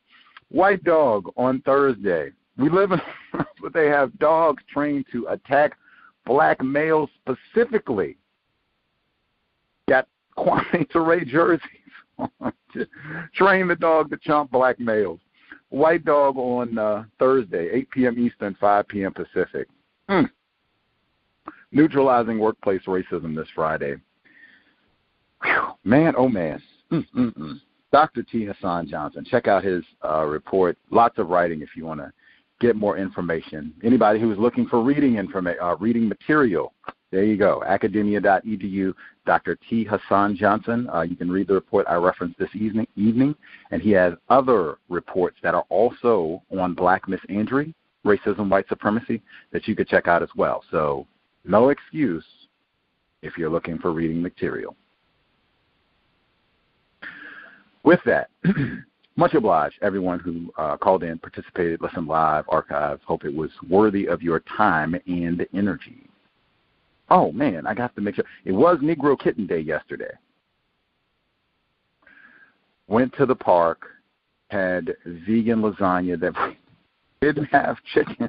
We had vegan lasagna that was spectacular. It was way better than the lasagna that we had at the retreat, which I was told, wow, whoever cooked this lasagna must have put their foot in it. Well, this lasagna had like 2 feet, elbow, wrist, everything. It was spectacular, all vegan. I have I'll post the pictures, but it was a black female victim of racism.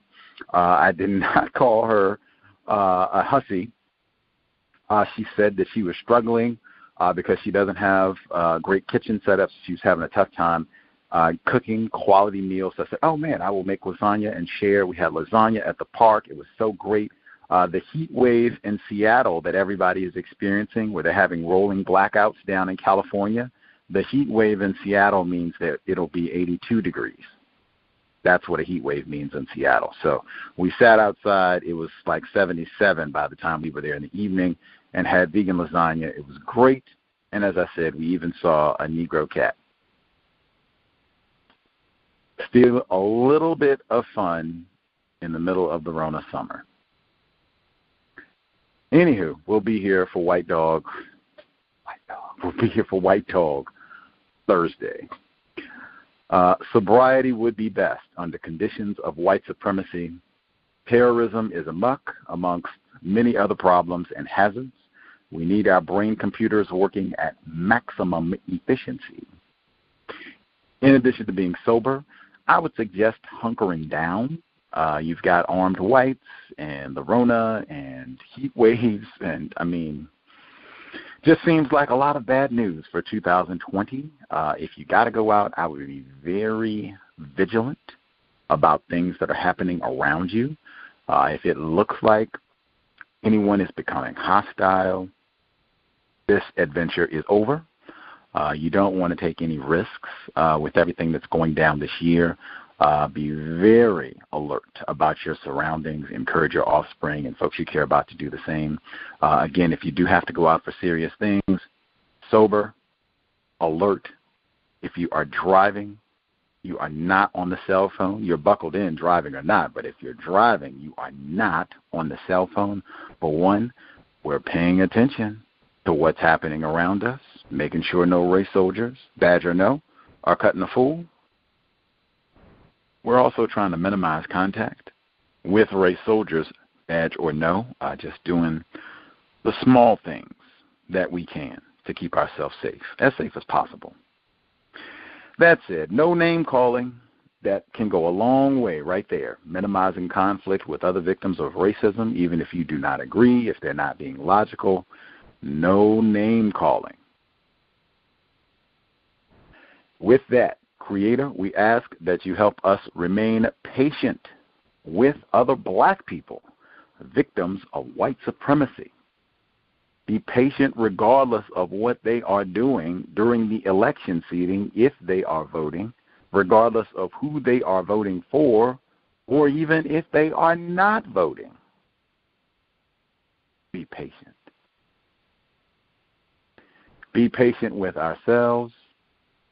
Remind us to demonstrate the highest levels of black self-respect at all times, in all places, each and every time we are in contact with another black person. It has been time. Replace white supremacy with justice immediately. Cal signing out. Thanks all for tuning in.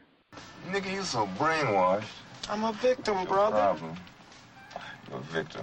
I'm a victim of 400 years of conditioning. Shut up. The man has programmed my conditioning. Mm-hmm. Even my conditioning has been conditioned.